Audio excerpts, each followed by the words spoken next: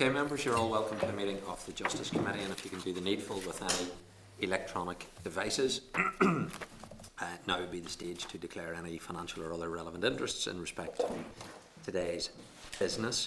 Again, I'll just repeat the previous interest that I had declared in respect to the personal injury duty rate item, which will be discussed at item 4 on the agenda. Any other members then note that? Apologies. Apologies from Emma Rogan. Gemma is joining us through the Starleaf facility, and I'll ask the clerk if she can indicate if any members have delegated the vote as per the appropriate standing order. Thank you, Chairman. Emma Rogan has delegated her vote to the Deputy Chairperson Linda Dillon, and Gemma Dolan has also delegated her vote to the Deputy Chairperson in the event that the Starleaf connection is lost. Okay, thank you. Item 2 is the draft minutes of the meeting on the 26th of November. The relevant papers are there for members in their pack. And if members are content that they're an accurate reflection, sign it. Members agreed? Agreed. A couple of matters arising. There's a response that's been received from the Parliamentary Under Secretary of State for Justice, Chris Philip MP, to the committee's letter on the counter-terrorism bill. That response outlines the position that was set out in correspondence provided by the Department that was considered at the meeting last week, so it's there for members to note. The other item is just the forward work programme for December, and it's in your meeting pack. Also, the Minister is attending on the 15th of December, the Tuesday, and members were asked to forward any issue they would like to raise with the Minister, and that has been provided by some of the members. They'll be forwarded to the Minister just in advance of that session to help speed that meeting up. Of course, members are at liberty to raise other questions on the day. So item 4 is the proposals for a new legal framework for setting the personal injury discount rate. And I'm going to invite the officials to come in just as they're taking their place. We will be having Peter May, the Permanent Secretary, and the Deputy Secretary of Civil Justice, Lauren McAlpine, at the meeting. And that's at our request to provide additional information and clarity on a range of issues in relation to the proposals for a new legal framework for setting the personal injury discount rate, the decision of the Minister to excuse herself from the policy-making process, and also the decision not to change the current law at this time. So the relevant papers, members, for this session is pages 24 through to 167 of your meeting pack, and the Department has also provided a copy of the responses received from the Finance and the Government Actuary to its statutory consultation on the original proposal, that was to change the current personal injury duty rate from 2.5% to minus 1.75%, and those can be found on pages 3 to 12 of your tabled pack. So let me formally welcome Peter May, Permanent Secretary, and Lorraine McAlpine, Deputy Director of the Civil Justice Policy Division from the Department of Justice. You're both very welcome.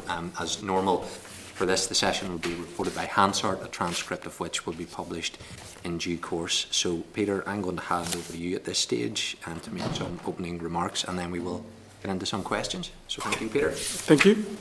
So, thanks for the opportunity to provide some further clarity on a number of points in relation to the personal injury discount rate. The committee raised 5 points in its letter to the Department, and I'm going to deal with each of these in turn. Firstly, you asked what we mean by the transparency and clarity offered by the Scottish model. Setting the discount rate involves working out what sort of return can be obtained on the lump sum. The Scottish model prescribes in the primary legislation the specific investments that are to be assumed. So, for example, 5% of the lump sum is assumed to be invested in property and 10% in index-linked gilts. This means that investments upon which the rate is based are transparent and clear to everyone. The Scottish model also prescribes in legislation the amount of any deductions which are to be made from the investment calculation. Under the England and Wales model, the specific investments and the amount of any deductions are left to the discretion of the Lord Chancellor, having taken the advice of an expert panel. Unlike the Scottish model, therefore, it is not clear on the face of the English legislation exactly how the rate is to be calculated, exactly what investments will be assumed, and the amount of any deductions that will be made. The second question was about why setting an interim rate would not address the ongoing uncertainty. That uncertainty exists because parties to litigation are anticipating a downward change to the current rate of 2.5%. It is therefore not in the interests of, it's not in the financial interests of claimants to settle cases until the new rate has been reduced. By the same token, if we set a new rate based on today's interpretation of the Wells versus Wells judgment, that would mean a rate in the order of minus 1.75%. It would then not be in the financial interests of defendants to settle cases, as they will anticipate the rate increasing with the new legal framework. Setting an interim rate would not remove the uncertainty, since both parties would still be anticipating a further change once the legislation was in place. Uncertainty will only be ended when we have a stable rate under a new legislative framework. It's also worth saying that any new rate can only be set currently in accordance with the existing law, which is the Wells versus Wells judgment. We were concerned that it would not be sensible to introduce legislation to replace Wells versus Wells, as we don't believe it complies with the objective of securing 100% compensation, while at the same time fixing an interim rate which is based on that judgment. Third, you requested information and details on the options considered by the Department and how it arrived at the proposed way forward. We published our consultation paper in June with two suggested options: to adopt the model for England and Wales or the model for Scotland, but we also asked respondents to suggest other models. The majority of respondents, who mostly represented defendants, preferred England and Wales, but nevertheless we considered that the Scottish model would be preferable for the reasons I have noted, and because we were not attracted to the notion of an expert panel. We felt that expert panel added complexity, cost and delay.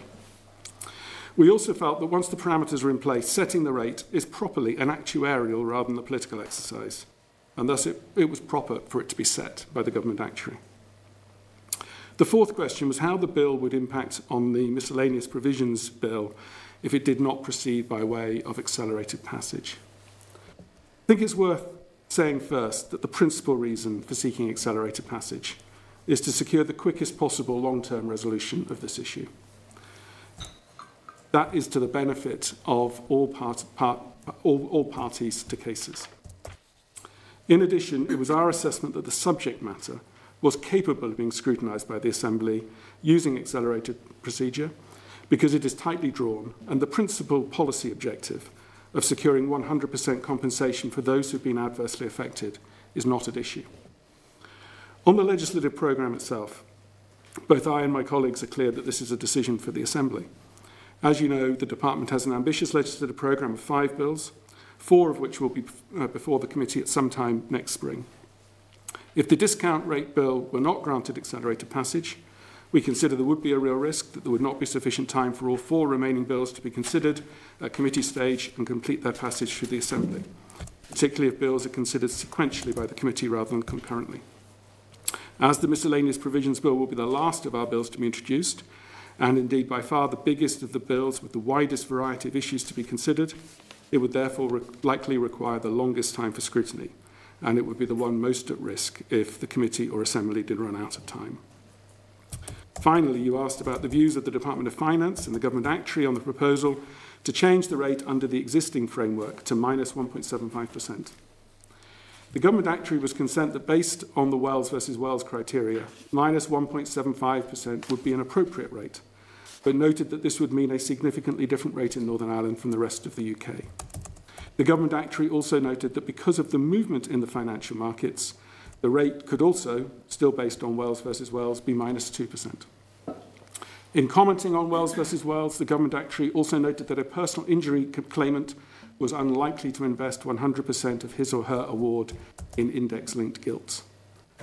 The Department of Finance did not express a view on the actual rate, but commented that it hoped that within the parameters of our decision-making, we would act in a way that would prevent overcompensation. A copy of the response from both the Government Actuary and the Department of Finance to our consultation on setting a new rate under Wells versus Wells have now been provided to the committee. I'm very happy to take questions. Thank you, Peter, for taking us through a brief overview. I have quite a number of questions that I want to ask in respect of this particular issue. If I can just first of all try and establish your role in this. When did the Minister declare an interest and recuse herself from taking the key policy decisions in respect of this matter? She declared an interest in the summer, yes, after the consultation and before the decision-making process commenced in terms of the way forward. So she didn't notify the department at the point in which she came into office that she had this relevant interest? I think it is one of those things that may not be immediately apparent that there is such a conflict of interest because the subject matter of the department is wide and varied, and it was only at the point when the decision-making came into view, I think, that it became clear that there was such a conflict. Because on the 10th of July, there was a letter sent from the Minister to Sarah Ramsey QC, which relates to all of this matter in respect of the consultation on the legal framework and also the interim. And it says here that when both replies have been received, I will reflect on the views expressed and make a final decision. That's in respect of Government Actuary and Department of Finance consideration of the proposed interim rate. That was signed on the 10th of July by the Minister, Naomi Long. The Minister was involved in approving the issue of the statutory consultation to GAD and the Department of Finance. She knew that process was underway, and she also approved the issue of the consultation paper on the new legal framework. But she hasn't had any involvement in the decisions which emerged after those consultation responses came in. And that time frame is consistent with what we said in terms of August? Yes.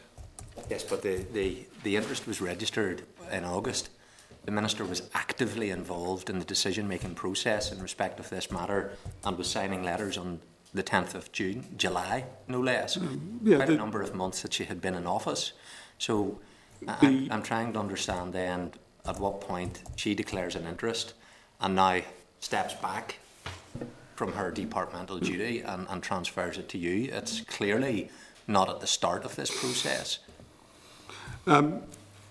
It's as we've said, it was in August that she recognised a conflict, and we provided advice to her about how she might choose to handle that. And that was the point. It was after that that a decision was taken to recuse herself from decision making. All of the work that she'd done up until that point was preliminary in the sense that it was of a process nature designed to seek wider views on the key issues. It wasn't taking decisions on what the outcome should be. Okay, well, it's there for the record when she declared the interest, it was in August, and before that she was actively involved in signing letters in terms of the decision-making process. She had a role, whether it's deemed a key policy decision role or whether it's deemed to be a moot point. Nevertheless, she was involved. So in terms of your role then, Peter, you got delegated authority then to take decisions in August. So I don't know if it was August or actually September by the time the decision was reached. No, the consultation exercise ended about August, so at that point it was apparent that decisions were going to have to be taken. Anyway, around August, September, yes. Okay. Sure. So whenever you were given the authority to decide, was it your decision not to strike an interim rate and to then go down this route of a legislative vehicle for a new framework, and that the rate then would be struck pending that process? So essentially, yes, there are two decisions that I was asked to take. The first was in relation to what the right approach to the right model to secure the policy objective. As I said in my introductory remarks, the policy objective of securing 100% compensation for those who've been affected is, I think, common ground for everybody. So it is a question merely of how best to achieve that. So that was the first decision in terms of whether to go with the English or the Scottish model or indeed some third option. And the second decision was whether in the interim it was appropriate to set a rate that would require secondary legislation and approval by the Assembly or not. Did you consult the Minister in terms of her views on your decision? No, I didn't. Was the special advisor involved in that process? No. So what is the role that the Minister is going to have in respect of how this is going to be handled by the department. If you can just spell out to me what role she will have and the role of her special advisor going forward on this key policy decision. The Minister will now assume her normal role in the sense of presenting the proposed legislation to the Executive. If she decides to proceed with the accelerated procedure request, to come before this committee and then to take the legislation through the Assembly in the normal way. And in terms of your engagement with the Minister as you seek to take decisions on these areas, is there a firewall that has been set up so that the Minister is entirely insulated from that, and does that include her special advisor? Well, there's not a firewall as such, but if further decisions need to be taken, then they'll be taken on the same basis as they have been hitherto. What precedent is there for a Minister delegating authority to a permanent secretary for key policy decisions? I'm not aware of a direct analogue. I have a recollection, for example, of, I think in Westminster, Whitehall, ministers may have recused themselves from decisions about, for example, procurements where they may have a pecuniary interest, which is, I think, in some ways similar to this situation. But I'm not aware of a direct analogue. So there's no example that you can point to for a Northern Ireland Executive Minister registering an interest and then recusing themselves from policy decision-making processes? I'm not aware of any. So what advice was taken in terms of setting this precedent up? Because this is a precedent now that other departments and ministers will look to. As you might expect, I took legal advice before reaching decisions to ensure that this was an appropriate way to proceed. And where was the legal advice sought from? The Departmental Solicitor's Office, the Attorney General, external to that? From QC, supported by the Departmental Solicitor's Office. So it was an external legal opinion that was sought, yes, supported by the Departmental Solicitor's Office. And do we know who that QC is? We do. Yes, it's Philip McAteer, who's Junior Crown Counsel. Okay. Are we able to have access to that legal opinion? I think the normal practice is not to share legal advice outside of government. So I wouldn't be moving away from that normal practice. Although this is normal practices that the Minister takes these decisions, so it's without precedent, it's highly irregular. And I think we would need to see the basis for that in terms of legal. It's not without precedent in other contexts. I mean, if a judge in a court case had a financial interest in the outcome of the case which he was been asked to hear, then he would recuse himself from that case. Continue that analogy, who would then hear the case? Another judge. Okay, so it wouldn't be the clerk to the committee, the court, for example? It wouldn't be a civil servant? It would be another judge? Yes. Okay, so should that not have been the case in this? So if this had happened in England, then legislation places powers in the hands of the Secretary of State. And the Secretary of State in that context means any Secretary of State. So yes, it would pass to another Secretary of State to take that decision. In Northern Ireland, the statute book is set up differently, where powers reside in departments. Occasionally, individual ministers are given specific decision-making powers, but most powers rest with departments. And on that basis, it's not possible for a minister from another department to take a decision in a case like this. I mean, the power to set the rate under the Damages Act rests specifically with the Department of Justice.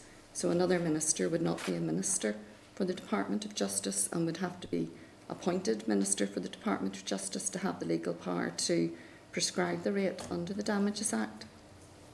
Yes, and as you highlight in a letter back in 2018 where you referenced that the department holds the power, you continued in that letter, which was sent to the Chairman of the Bar Council, to say that under Article 4.1 of the Department's Order 99, the functions of a department shall at all times be exercised subject to the direction and control of the Minister.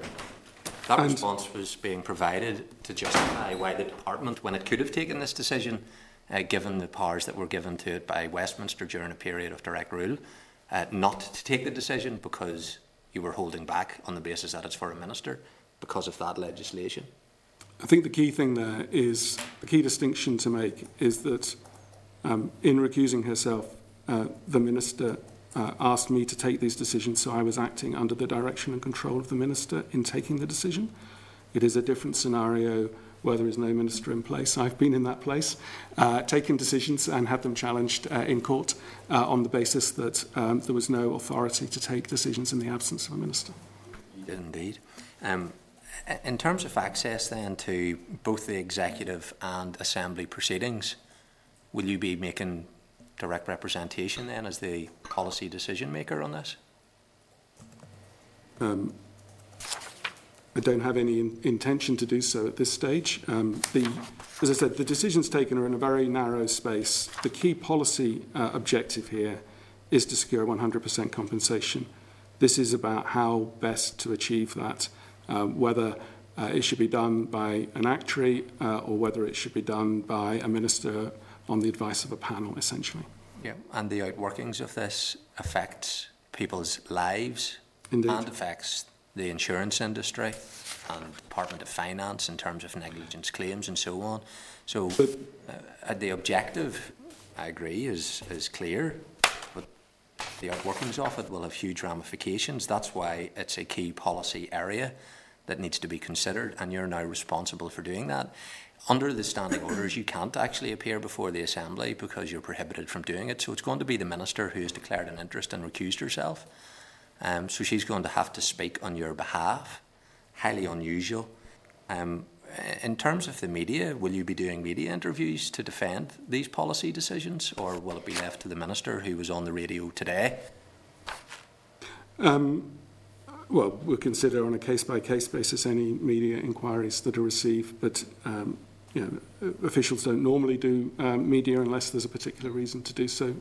If there are, then that will be considered at the time. But in a democracy, we're expected to operate in a way that's open and accessible to the public, and media is one of them. The Minister has recused herself from this, and if you replay the interview that was held this morning, it didn't sound like a recusal to me, as she sought to provide policy interpretation, justification, and indeed indicated that you had been providing advice. Is it not the fact that you're not providing advice, you're actually taking the decision? As I've explained, I've taken two specific decisions, and I've explained that the Minister will take the legislation through the Assembly, assuming the Executive approves it. Okay. Can you just advise me then, in terms of the interim rate that could be struck, is there any legal impediment preventing you from approving the interim rate that has been consulted upon, and as you have confirmed, the Government Actuary Department has deemed to be an appropriate rate to strike? There is nothing to prevent secondary legislation being brought before the Assembly to set an interim rate. So the Minister said this morning that that couldn't be done, and was categoric that it couldn't be done. So you're stating clearly that there is no legal prohibition on you now, with the authority as the key decision maker on this area, from taking a decision to authorise the rate of minus 1.75%, which your department has consulted upon, has received the advice from the Government Actuary Department that it is appropriate. You could take that decision. The point the Minister was making... Sorry, Lorraine, just 1 second. You can take that decision, Peter. I think that, Chair, we should approach these discussions in a sensible way, and I don't think we should make it feel like an inquisition. So if Lorraine wishes to add something, I'm very happy to hear from her, and I'll then respond to anything further you may wish to say. With respect, Peter, I'm chairing the meeting. You're not chairing it.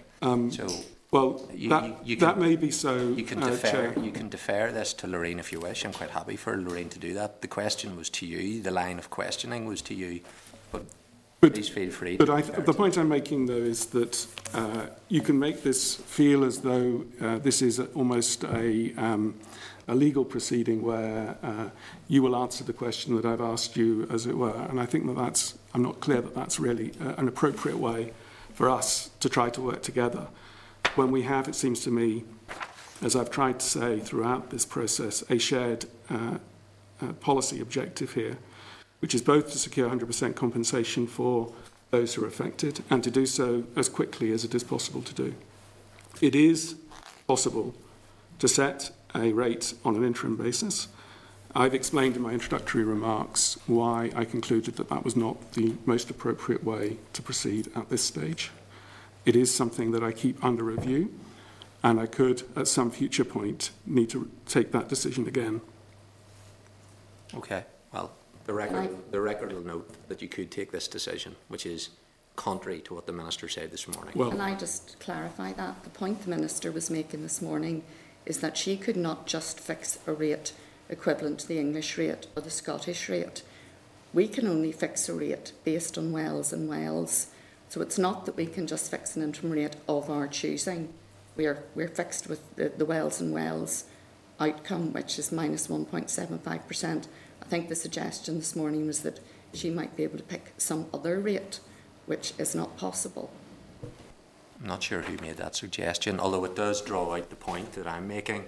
The Minister is no longer in charge of taking these decisions, and yet is taking part in interviews and trying to outline policy around this. Nobody has suggested that the Minister should take the rate that is in place in Scotland or England. It's the rate that the Department has consulted upon. The Government Actuary has said is appropriate, minus 1.75%, and the Permanent Secretary, who has the power, has confirmed that that decision could be taken and implemented without the need to wait for legislation to come through that would provide for a new legal framework. In terms of the proposal for the new legislative framework that's based on the Scottish model, that's a minority position in terms of the consultation responses. The majority have actually indicated that they're opposed to it. So having taken forward a minority position on the new legal framework, and the Minister has recused herself from the key policy decision-making process, how then could there be justification for accelerated process to bypass the committee scrutiny stage of this? So, I think a number of different points are being joined together there. You're right that in the consultation responses, we received a range of responses, the majority of which preferred England and Wales, and those who responded in that category mostly represented defendants. And we looked very carefully at the most appropriate way to go forward. And I've explained the reasons that we came to the conclusion that we did. In terms of accelerated passage, it is the desire to be able to provide that long-term certainty as quickly as possible to those who are affected here. As you said, you were on the radio this morning with, I think, a constituent of yours who has been badly affected. I am, you'll understand, not able to talk about individual cases, but that shouldn't undermine the importance with which we view the need to resolve those issues for people like that lady and many others. And that's the principal reason why we have suggested accelerated passage would be appropriate. The number of issues at stake here is small, and the legislation itself will be small, technical in nature, and as I said, all targeted on achieving a policy outcome that is not contentious. And actually, I think it is pretty much the case that whether you chose Scotland or the English or Welsh model, either could achieve the policy outcome that has been set. So it was a finely balanced decision. I'm not saying the England and Wales system is wrong. I'm only saying that there were reasons why we felt the Scottish one was preferable. The Scottish model also gives the legislature a much bigger say in the framework, the new legal framework. The English model leaves a lot more to the discretion of the department. Yeah, and that takes you into, I suppose, the policy content of what's being proposed. And, as Peter, you've said, it was a finely balanced call as to which model to go down. But this committee would be sidestepped in terms of our ability to consider that? We're coming before you now and have come before you at every stage, Chair. There would, of course, still be opportunities for the Assembly to amend the legislation at the various stages. I've explained this is a matter for the Assembly to decide. We've made the proposal because of the belief that it will secure a quicker, more certain outcome for those who are affected, and we believe that that is in the public interest, for want of a better word. Okay, so in terms of it being quicker, the timeline for accelerated passage references 1 month for every stage. So if the Department introduced this in January, it's still not intended to get royal assent until September, possibly in June, but you're going to have 1 month for introduction. You'll have a gap of 1 month then before you would have second stage, which by the way would be longer than what the committal reform first and second stage was. Then another month and another month. Normal procedure for accelerated passage would be urgent legislation that gets put through within weeks, not a process that you intend to take 4 to 5 months over. So let me clarify that the dates that were provided previously, I think, were very conservative estimates. They were based on a belief that there may need to be a little more time between the stages, just to recognise, the scale and nature of Assembly business that needs to be conducted. But it is not us that will drive the timetable of this legislation, it is the Assembly. And were the Assembly to wish to move more quickly, there would be no difficulty on our part in moving more quickly. It is certainly possible to pass through accelerated passage on any reasonable basis, not on the sort of the quickest rate possible, but it would be possible to pass within a number of weeks and to have it get royal assent well before the summer, if that was the will of the Assembly. Okay, well, I know my views on accelerated passage in respect of this issue, but let me bring in other members and then I will come back on some of the issues. Linda? Thank you. Thank you, Peter and Lorraine. Can I some of my questions have been answered, to be honest, and Lorraine has clarified the biggest one, because I wasn't 100% sure that there was no potential for setting any other interim rate, so that's definitive, which is helpful, so thank you. Just in relation to an interim rate, and obviously, I mean, I understand the reasons for the current interim rate not being ideal and the potential implications for the executive and for finance department. What's the greatest danger around it? And I'm asking that for this reason. Obviously, defendants can choose not to settle as well, so they could choose just let's hang on. Yeah. So is the greatest danger potentially for those who have been injured not getting settlements when they need them? I think the risk is, at the moment, it's in the financial interest of the claimant not to settle because they can see a bigger rate. As you say, if you set a rate at the other extreme where it's likely to move upwards as a result of the legislation, then that would create an incentive the other way to defendants, especially when the legislation is coming along.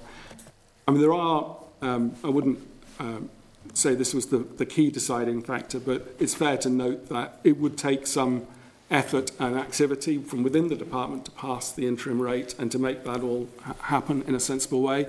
And that will be the same team that's working on the legislation, which would push the legislation back a bit further. And that's, as I said, that's not the critical factor, but it's one of the things that mean if you set an interim rate, it's likely to be longer before you have that certainty.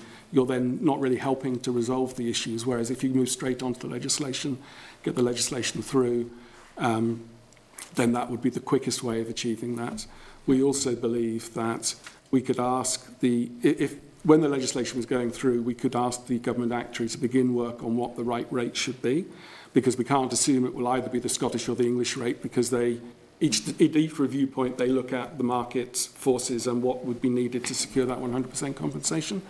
And they could do that in parallel with the passing of the legislation, which would reduce the amount of time after the passage of the legislation before it could come into effect. I mean, I share some of the Chair's concerns just around those who are injured and them not getting what they are fully entitled to. So I am keen that this is dealt with in the best possible manner, and that's, I suppose, what I'm trying to get to the bottom of. If I could just Sorry, maybe go ahead. assist as well. I mean, at the minute, the rate set under Wells and Wells runs a risk of plaintiffs being undercompensated, which is why plaintiffs won't settle. If we change the rate under Wells and Wells, it runs the risk of plaintiffs being overcompensated, which is why defendants will not settle. So we need a new legal framework, which means that plaintiffs are neither under nor overcompensated, which is why we need a bill, and they were trying to get there as quickly as possible. If the secondary legislation had to happen for the interim rate, It would drop. The rate would drop so much that it would run the risk of plaintiffs being overcompensated. Instead, at the moment, the risk is that they would be undercompensated. No, I understand the risk. I suppose what I'm saying is defendants just wouldn't settle, and that would be it. But so I was trying to bottom out the interim stuff. The secondary legislation, what kind of time period? And again, excuse my ignorance around this, right? Because I just don't know. No, interim legislation could be brought forward reasonably quickly, within a matter of weeks. Rule, negative resolution, but that will distract us then from progressing the primary legislation. Okay, and Claire, you might be able to give me some guidance in relation to this. If we were not to go for accelerated passage, how quickly could we do it through with the committee stage included? And I'm just trying to find out, get all the information, because at the minute I couldn't take a position in relation to any of this because I need the information. Well, the time frame for committee scrutiny obviously would be up to the committee. Up to the committee. You know, standing orders, you need an extension if you're going beyond a month, which we have done on other legislation. So you could take 2 months, 3 months, 6 months, but that's notwithstanding, the starting point on this is a policy decision on the Scottish model, and I haven't reached a view on which is better, because I have some sympathy for the current English and Welsh model, which actually still gives more flexibility to ministerial control, and I have some sympathy with those that are arguing that it's a better way forward. That's my dilemma, that I'm yet to be convinced that actually what's being proposed is the best way forward. But in terms of committee scrutiny stage, it can be as long or as short as the committee wants it to be. Okay, those are all my questions for now. Okay, thanks, Linda. Thank you. I'm going to bring in Sinead Bradley. Thank you. Chair, I suppose it is important to make comment on the process before anything, and I think it's unfortunate that we're getting caught up in that part of it, because it does lose sight of what we should be talking about, and thankfully we're getting to that as well. But it is a mess. You know, the Minister may be 100% accurate in her choice to step back from this, but today, and I was deliberating on that, but today, to learn over the radio waves via the Stephen Nolan show detail on the Minister's view, when I couldn't hear it via committee, is, to say the least, disappointing.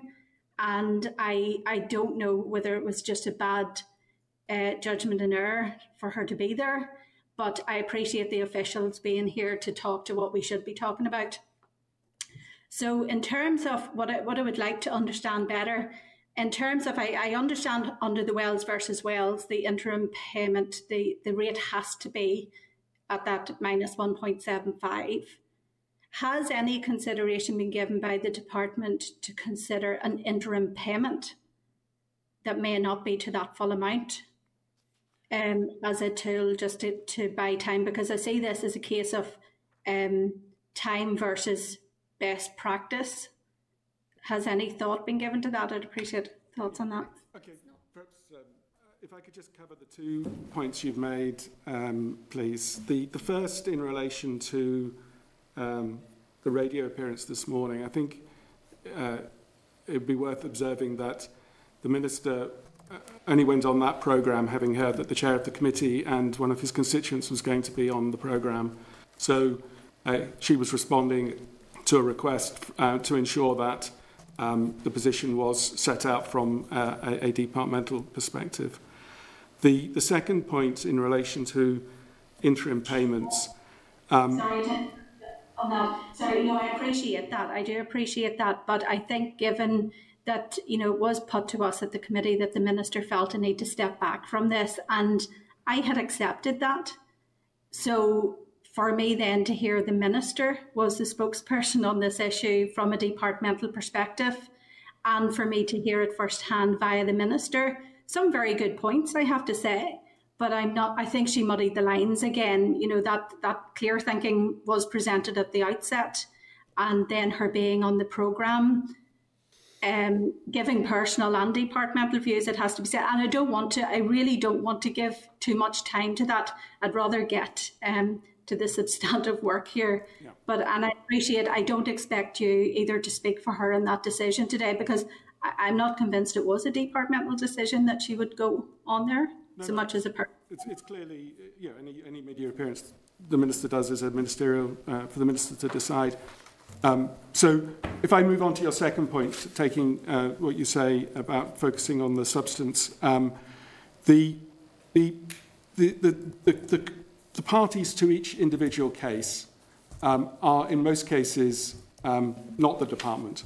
So there will be somebody who has suffered a damage of some description or another. Maybe let's take a medical damages case where they may be taking a case against a health trust or some other public body, or it may be against a private individual from a road traffic accident.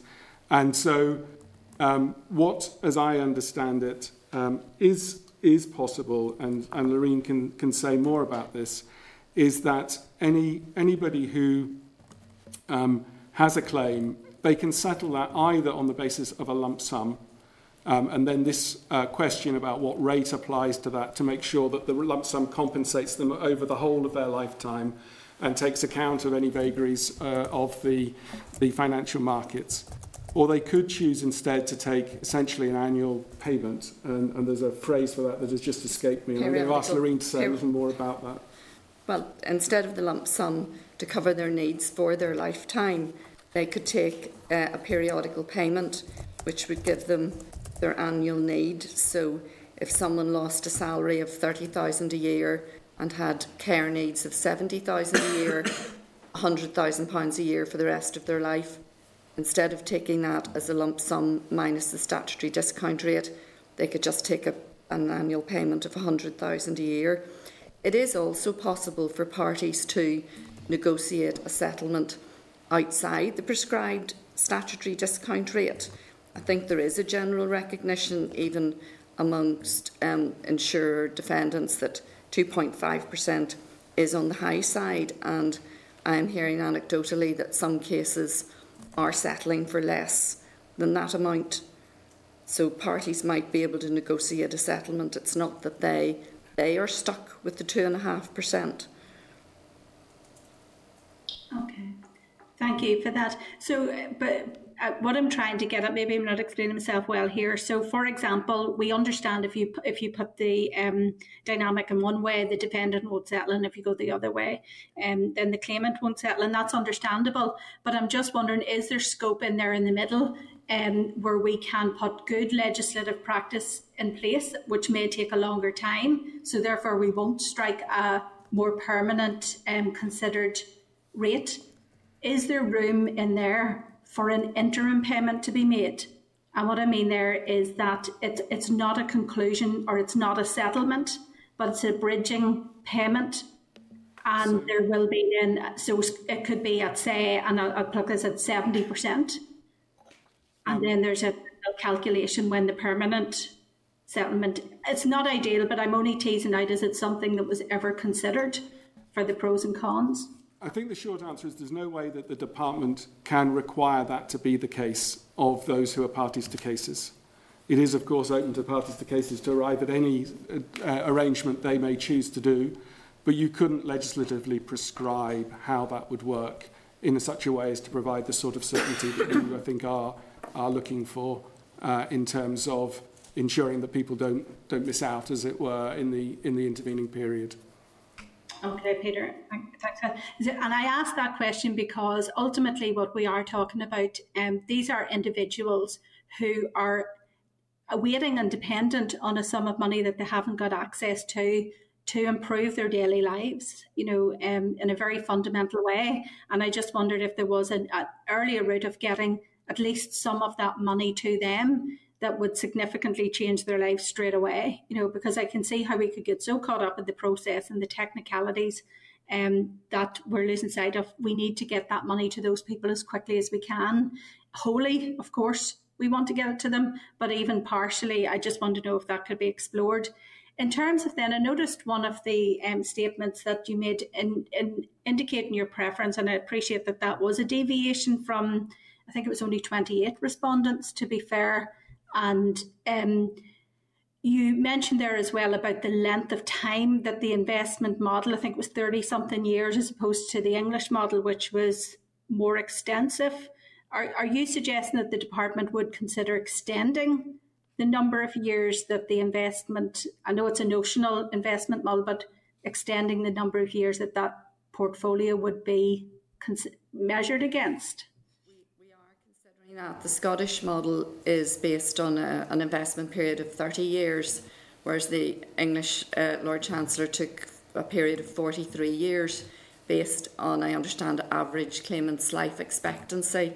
So there may be an argument for making that one adjustment to the Scottish model, but we're taking advice from the Government Actuary Department on that. Okay, thank you, Chair, for now. Thank you very much. Doug Beattie. Thank you, Chair. Peter, listen, thank you very much. I mean, it's a complicated issue. It is complicated, and whether we go for the England and Wales model or whether we look to the Scottish model, whether there's advice one way or the other, I mean that to me all has to play out. And my concern here, notwithstanding the complexities of how we've got to where we are now and the time lag, my concern is understanding what the impact of this will be in all of the different governmental departments. So, for example, if we change this to the English and Welsh model, what will be the financial impact on, say, the health service? So will it be a huge? Is there a bigger? Will the health service, in fact? We won't know that. We can't compare the outcome of the English and Wales model against the Scottish model until the Government Actuary or the expert panel run the numbers. So what I think is clear is that whatever legislation is passed will mean significantly increased costs for defendants when they settle, because at the moment the rate at 2.5% is, everybody agrees, some way out of line of what could be expected. We know that in both England and in Scotland, they've set rates slightly differently. They set them at slightly different points in time, and that's the point Lorraine is making. The actuary would come and look at the particular point in time we set it, and then it would be set for a period of 5 years, as I understand it, and then there would be a review, and that's true for all of these, because you'll understand stock markets change over time and so on. If we were to move to the Wales versus Wales interim rate, then the impact would be still greater on defendants, because if they chose to settle, because then obviously they're moving still further away. They're moving a good bit beyond where we think the rate will likely end up. But we can't quantify that for the reasons that... The overall objective, though, as Peter said, is 100% compensation. And it's not an exact science, and I mean, it's demonstrated by the Scottish figure is slightly different from the England and Wales figure, and our figure may be slightly different again, depending what the markets are doing when GAD comes to run the exercise. But it is, everybody is trying to achieve 100% compensation. And I don't think anybody is against that. I think that's laudable. I think we're all with that. I guess my concern is still... My concern is always going to be those numbers. That, I mean, if we're saying significant increase in the amount that the health service will have to pay in compensation, that concerns me. So my concern of all of this is, notwithstanding all of the complexities, is how much scrutiny I want to give this, how much do I think it needs to get, and therefore what I'm really stuck with is, if I want to really dig into this and understand it better, I don't want to give it accelerated passage. And that will have an effect in itself with some people who will then defer their claims until they get a better rate, so to speak. I get that as well. But that's my dilemma, is that accelerated passage piece becomes my dilemma, really. And if I can, Peter, I mean, I know you can't run the numbers, but you see, for me, to give me an idea, for example, if I took the 2019, whatever happened and what we paid out in compensation 2019, say for the Department of Health, and just run those numbers with the new figures and see what it would have been, I would at least understand what the increase would, not saying it would be, but what could be. To see what that increase is going to be looking like. But ultimately, if it costs the Department of Health money, that is as a consequence of negligence, which has caused catastrophic injury to some individuals, and those people are entitled to their compensation. We've been quite careful that in setting or not setting a rate under Wells and Wells, yes, the cost to defendants isn't a consideration. And I just wanted to stress that point. In reaching the decision to proceed with either the Scotland or the England and Wales model, the outcome for the defendants can't be a factor in the decision making, because the policy objective here is 100% compensation. And that's why I absolutely agree that there shouldn't be an outcome to the defendants. They get it all, but there's a real difference in what the Department of Health would pay out compared to the England, Scotland, Wales, or the So perhaps I can offer two observations. Just would you like to go first? Well, I was going to say, when the England and Wales model is run again, maybe in 5 years, and the Scotland model is run again in 5 years, you might find that the England and Wales model costs defendants more, and the Scottish model not so much, because the England and Wales model depends more on the discretion of the Lord Chancellor, what the expert panel tells him. So there's no guarantee of how that's going to work out for defendants in the future.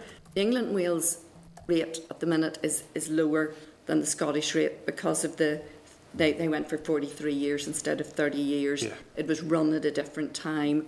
I think the portfolio of investments was slightly different, but that may all change again in the future. I think it would be wrong to assume England and Wales will mean a rate more favourable to defendants. I mean, that's the way it worked this time, but we don't know what way it will work in the future, and it isn't really about getting a favourable rate for defendants. It's about getting what is the rate which gives the nearest to 100% compensation. Yeah, absolutely. Perhaps I could just add a couple of points.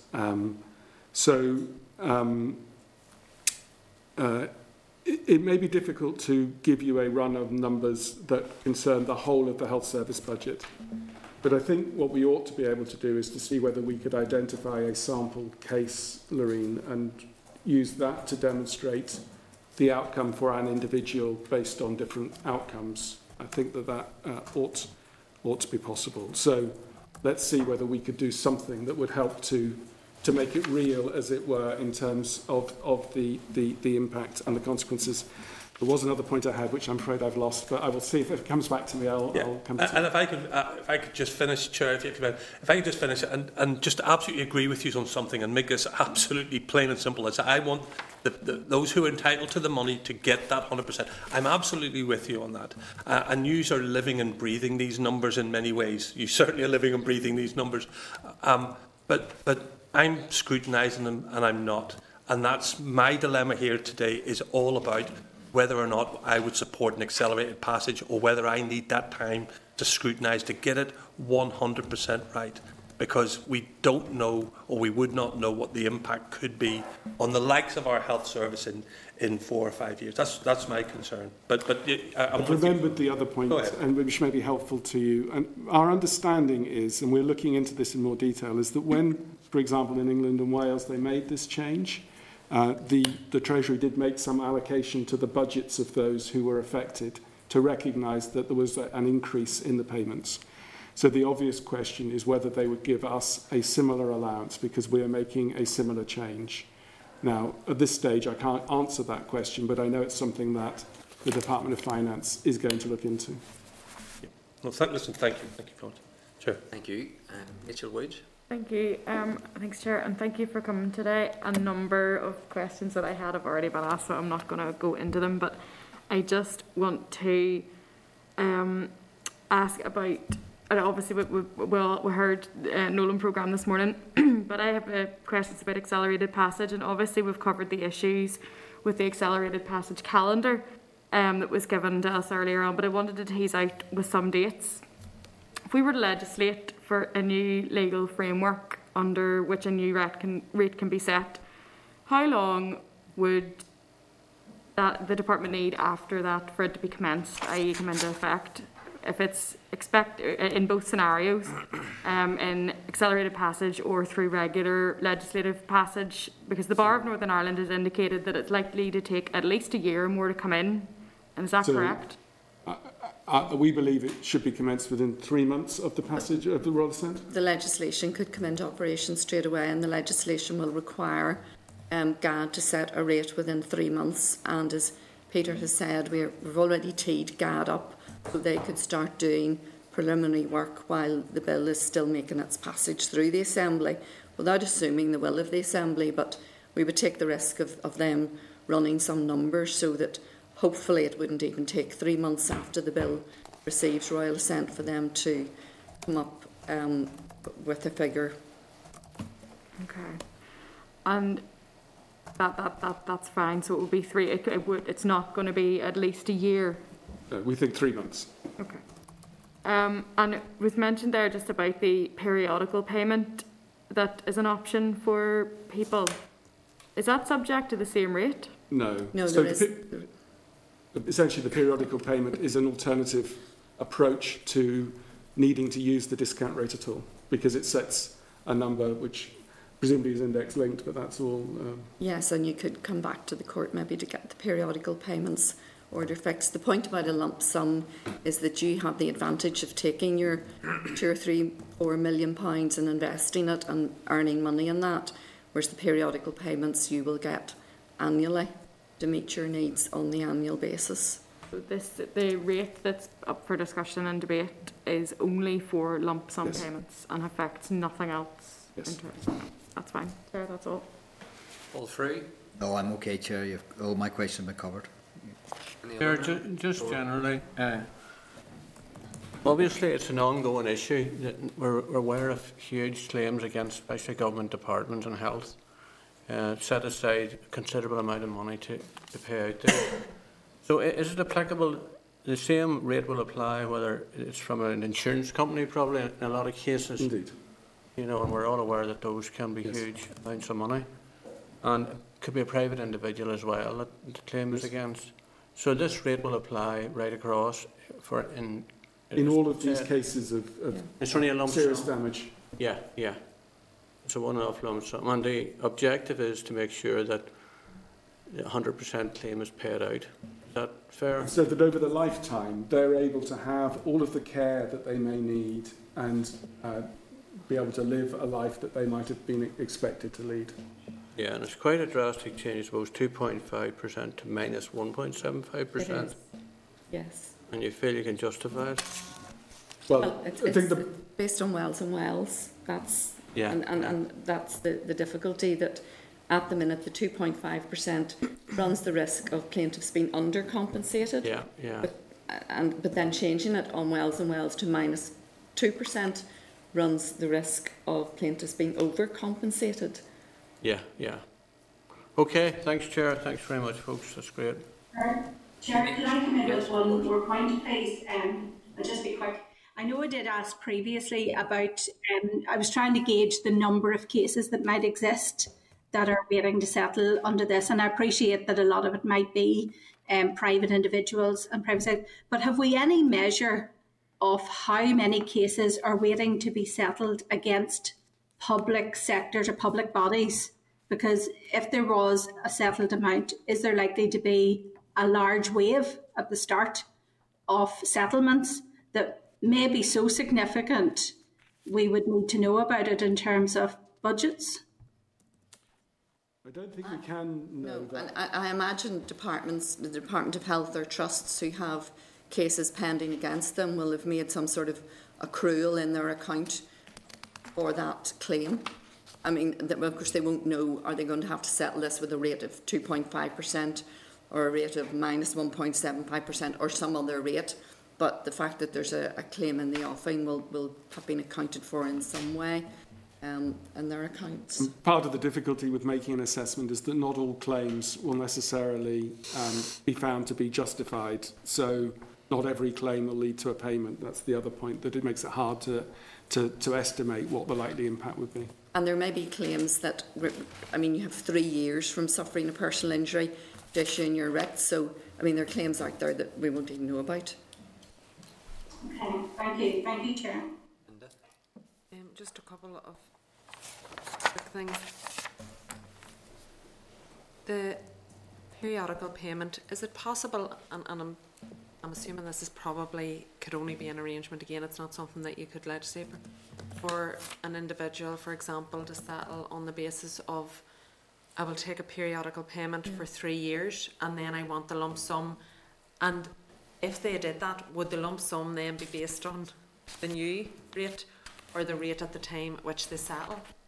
I think that would all depend on the individual parties to the case and the basis upon which they settled the case. I suspect all of those things are possible, but what we can't do, I think, is to legislate to require that to be the case. And I wouldn't be asking you to. I suppose I was just trying to dig deeper into the where Sinead had started us off. And I think in theory it is possible to do those things. I suppose the parties can agree whatever they want, but generally they don't seem to like periodical payments orders.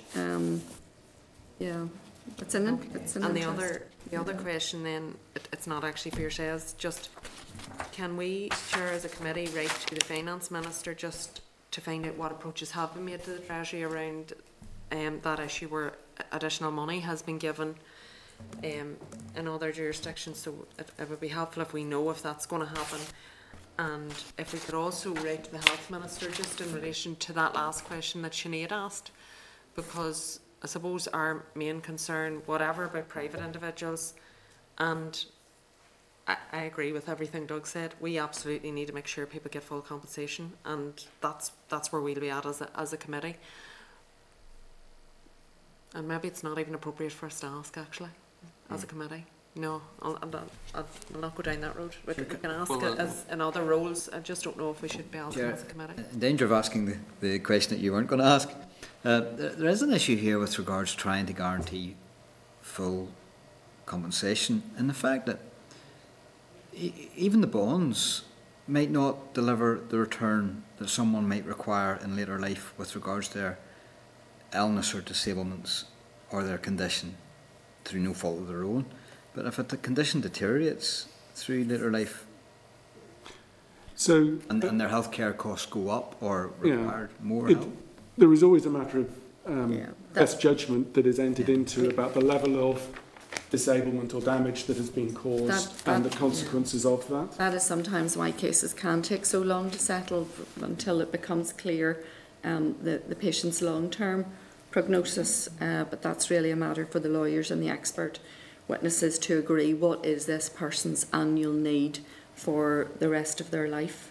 Do you want to say something about the margin that is included? Yes, in Scotland, even when they run the notional portfolio, there is still a requirement then for a deduction of 0.5%, which is sort of described as a margin of prudence, and which is really, I suppose, a safeguard that to minimise the risk of a plaintiff being undercompensated. Of course, the insurance companies will say that runs the risk of them being overcompensated.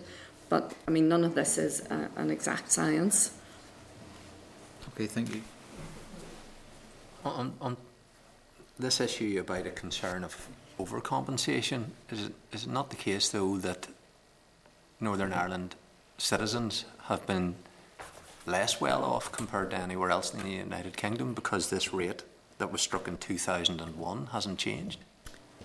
It changed in England and Wales in 2017, and yes, I think 2.5% runs a risk of plaintiffs here being undercompensated, which is why cases are not settling, or else parties are managing to agree a settlement different from the 2.5%. Yeah, so extrapolate that out, the insurance industry, medical negligence claims have actually been protected in Northern Ireland in a better way than what has happened in other jurisdictions, and victims have been worse off. That's a layman's analysis of this. So I would be a little bit concerned that not moving on an interim rate, which the government actuary has said is appropriate, is predicated on a concern of overcompensation for a victim. I think what the government actuary is saying is that the rate is appropriate under Wells and Wales. I don't think he was offering a policy view on whether we should implement an interim rate or whether we should go for a new legal framework. In fact, the government actuary said that it's unlikely that plaintiffs will invest all of their money in index-linked gilts on which the minus 1.75 is based. And the Department of Finance has been non-committal on this, apart from just being careful not to overcompensate. Indeed. But they haven't given a definitive view that this would lead to that. We've been clear with them that we cannot take account of the impact on the public sector finances in the decision making that we reach, and they have not sought to influence us on that basis. Yeah. So this, I think, and the Minister's decision, I think, does put you in a very difficult position, Peter, and I don't envy it, and maybe that's why you felt this was somewhat too adversarial, but nevertheless, you're now the key policy decision maker. You have assumed ministerial office in respect of this policy area, and therefore there's going to be a challenge function exercise by... And I'm very, very happy to be challenged, Chair, and I think that the way in which the challenge operates is important, not for me per se, but for my colleagues who come before the committee. And it's important, I think, that they shouldn't feel that this is an ordeal to come before the committee, that they should feel that they can come and you will, by all means, scrutinise and challenge, but also support as necessary. Yeah. So you're keeping under review your decision not to strike an interim rate. That is an active consideration. So were, for example, it to become clear that legislation could not be passed during this Assembly term, then I would clearly need to look again at whether that was a reasonable decision to have reached. That would be a change in the circumstances. I based the decision I took on moving ahead as swiftly as possible to legislate. And in terms of these policy positions, because I note from the briefing, there isn't actually yet a final definitive policy position, but we're still waiting on that. In what sense? In terms of how we're going forward. So we're going with the Scotland bill. You're considering modifying the Scottish model, as I understand it. So there is only in respect of the 30-year or the 43-year investment period, but we've instructed Council on the Scotland model. And we received it. We now have a draft bill, which we're looking at, obviously, to test whether it meets the policy intent. Yeah. So there's no bill that has went through the executive yet? The hope is that it will go to the executive probably this side of Christmas or the beginning of January. Early New Year.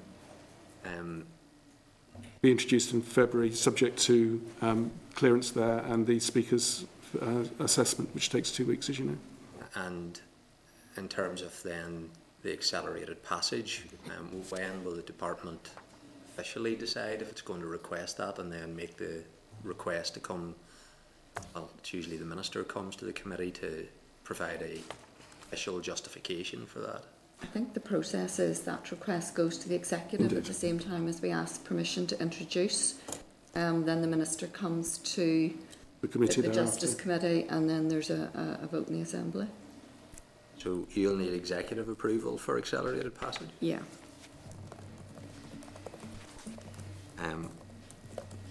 Obviously this involves litigation in terms of defendants and plaintiffs. How concerned, Peter, are you that the department is exposed to litigation from either defendants or plaintiffs as a result of the decisions that have been taken?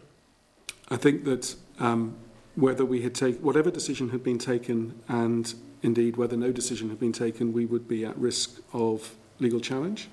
We have received a number of pre-action protocol letters already, and I would anticipate that As I said, whatever decision was reached, there would be the risk of some challenge. And that is pre-action from plaintiffs and the victims? Assuming defendants aren't complaining? I think we've received a range of different... they're claimants. They're claimants who have made this. And it's more than one? Yes. Yes. Are you able to tell us how many precisely? I think it's 4 at the moment. Yeah.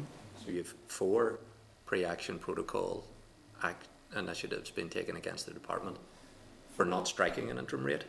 That's what the... I think there's a number of different grounds, but they're based around that, yeah. So you're looking at judicial review of this decision then? There's going to be court proceedings? Yes. Potentially. Yeah. It's not about the new legal framework that they're challenging, it's the failure to take or the decision not to take an interim rate. And does that include the minister's decision to recuse herself? Is that part of the legal challenge at this stage? Okay. Well, it might emerge as an issue, but it's not on the front of the letters. Okay. Well, notwithstanding the conversation committee members will seek to have, I'm very concerned about the course of action that the department is pursuing in terms of the model that's being suggested and the assembly process and indeed the minister's decision in terms of how she's delegated this. And I think that's going to be difficult to resolve satisfactorily, and in the meantime victims and claimants like my constituent is stuck, I think very unfairly, in what is a cruel decision for those people who want to get an opportunity to move on with their life.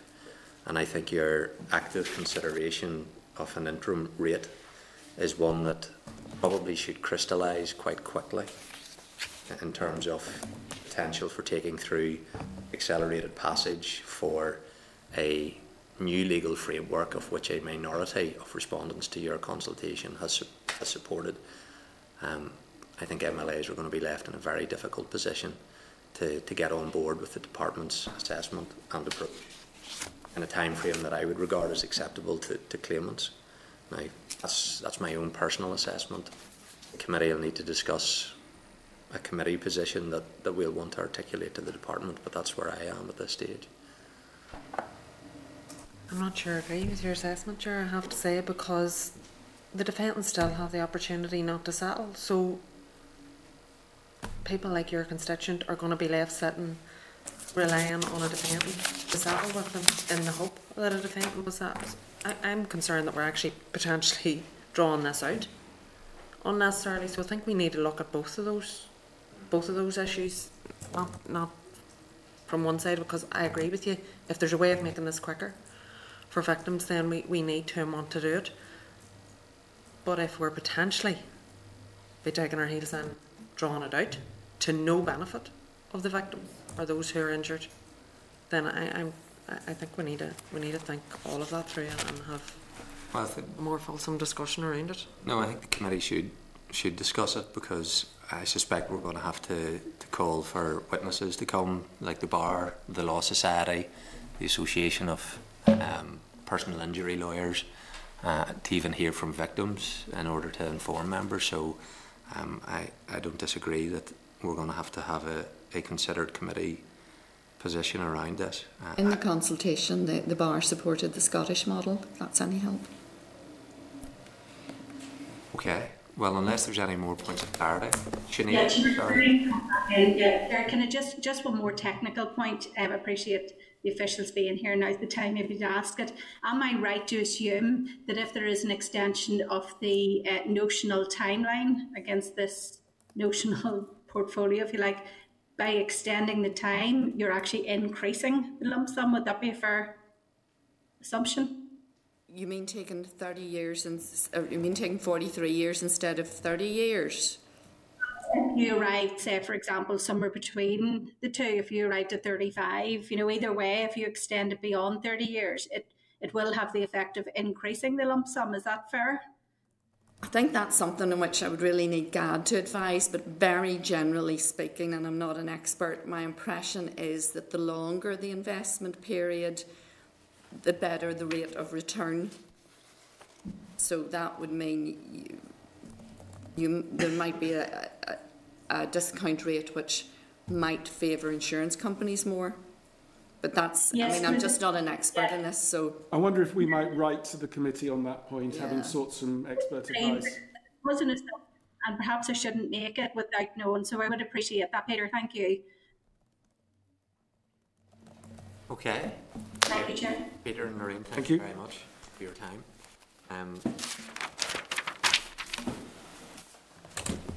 Okay, members, obviously the Department has been seeking to establish a committee position on this matter for a period of time now, and members need to be able to consider these issues and try and see what view they want. The Department is wanting to know if the committee is content with their proposal to proceed as they wish to proceed in relation to a new legal framework that provides for the government actuary to set the personal injury discount rate with reference to notional, portfolio and standard adjustments as prescribed in Scotland.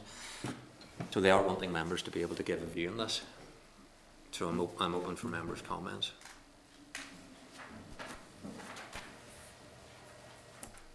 Chair? Sinead?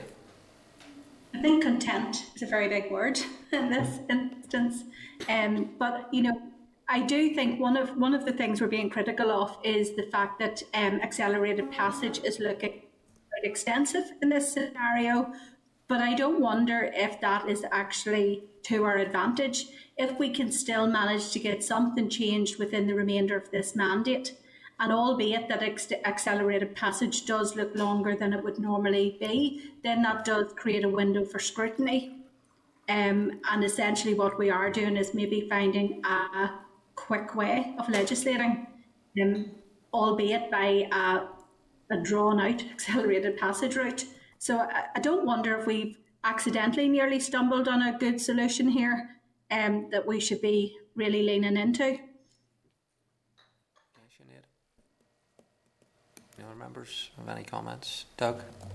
Okay, Chair, who sets the timetable then for an accelerated passage? Not us. No, so we lose control completely, don't we? There is no committee stage. Yeah, so we lose control of the speed of that accelerated passage. So I get what people say, it'll be more drawn out, and it might be, but we've no control over that. I have a real concern that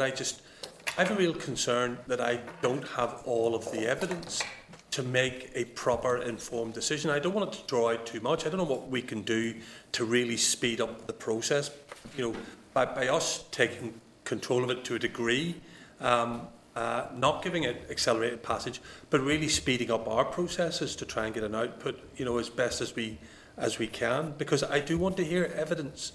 You know, this is you know, we're talking about big sums here. We're talking about an effect on individual people who deserve this money, but we're affect, you know, people who have to pay this out as well. You know, we need to look at this.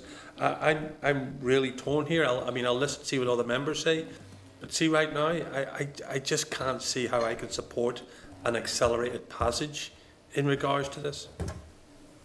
Paul? Yeah, Doug's point, I think, is valid. The only time we really should be considering accelerated passage for any sort of legislation is on a budget process where you've got numbers on a column.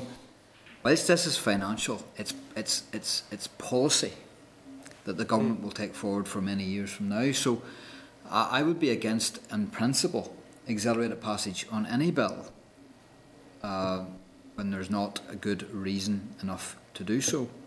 And the only thing I can think off the top of my head that should be used as an accelerated passage is a budget process. So I think we'd be advocating our responsibilities if we let this go. The only difference between accelerated passage and normal procedure is you lose the committee stage.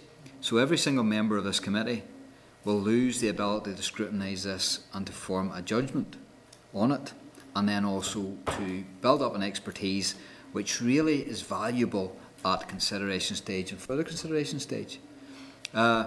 Now, to me it's a joke if they ask for accelerated passage and then they take a year to push it through. What that says to me is we just don't want the committee to scrutinise this. And whether their timetable was nominal or aspirational or just safe and conservative, there needs to be really good reasons as to why you would exclude the committee scrutiny. And I just don't see it in this regard. And I don't accept the rationale about trying to move quickly to get a decision on policy quickly. Because, as I think the Chair alluded to, you set an interim policy, you set an interim rate, and then you move on from that, and then you are sure of your policy, and then you move on from that. And I think that's a safer way to do legislation, but also to set policy that's going to affect people's lives from now until they die. So I think this is a big thing, and we just can't disregard our responsibility and our duty to scrutinise. Linda?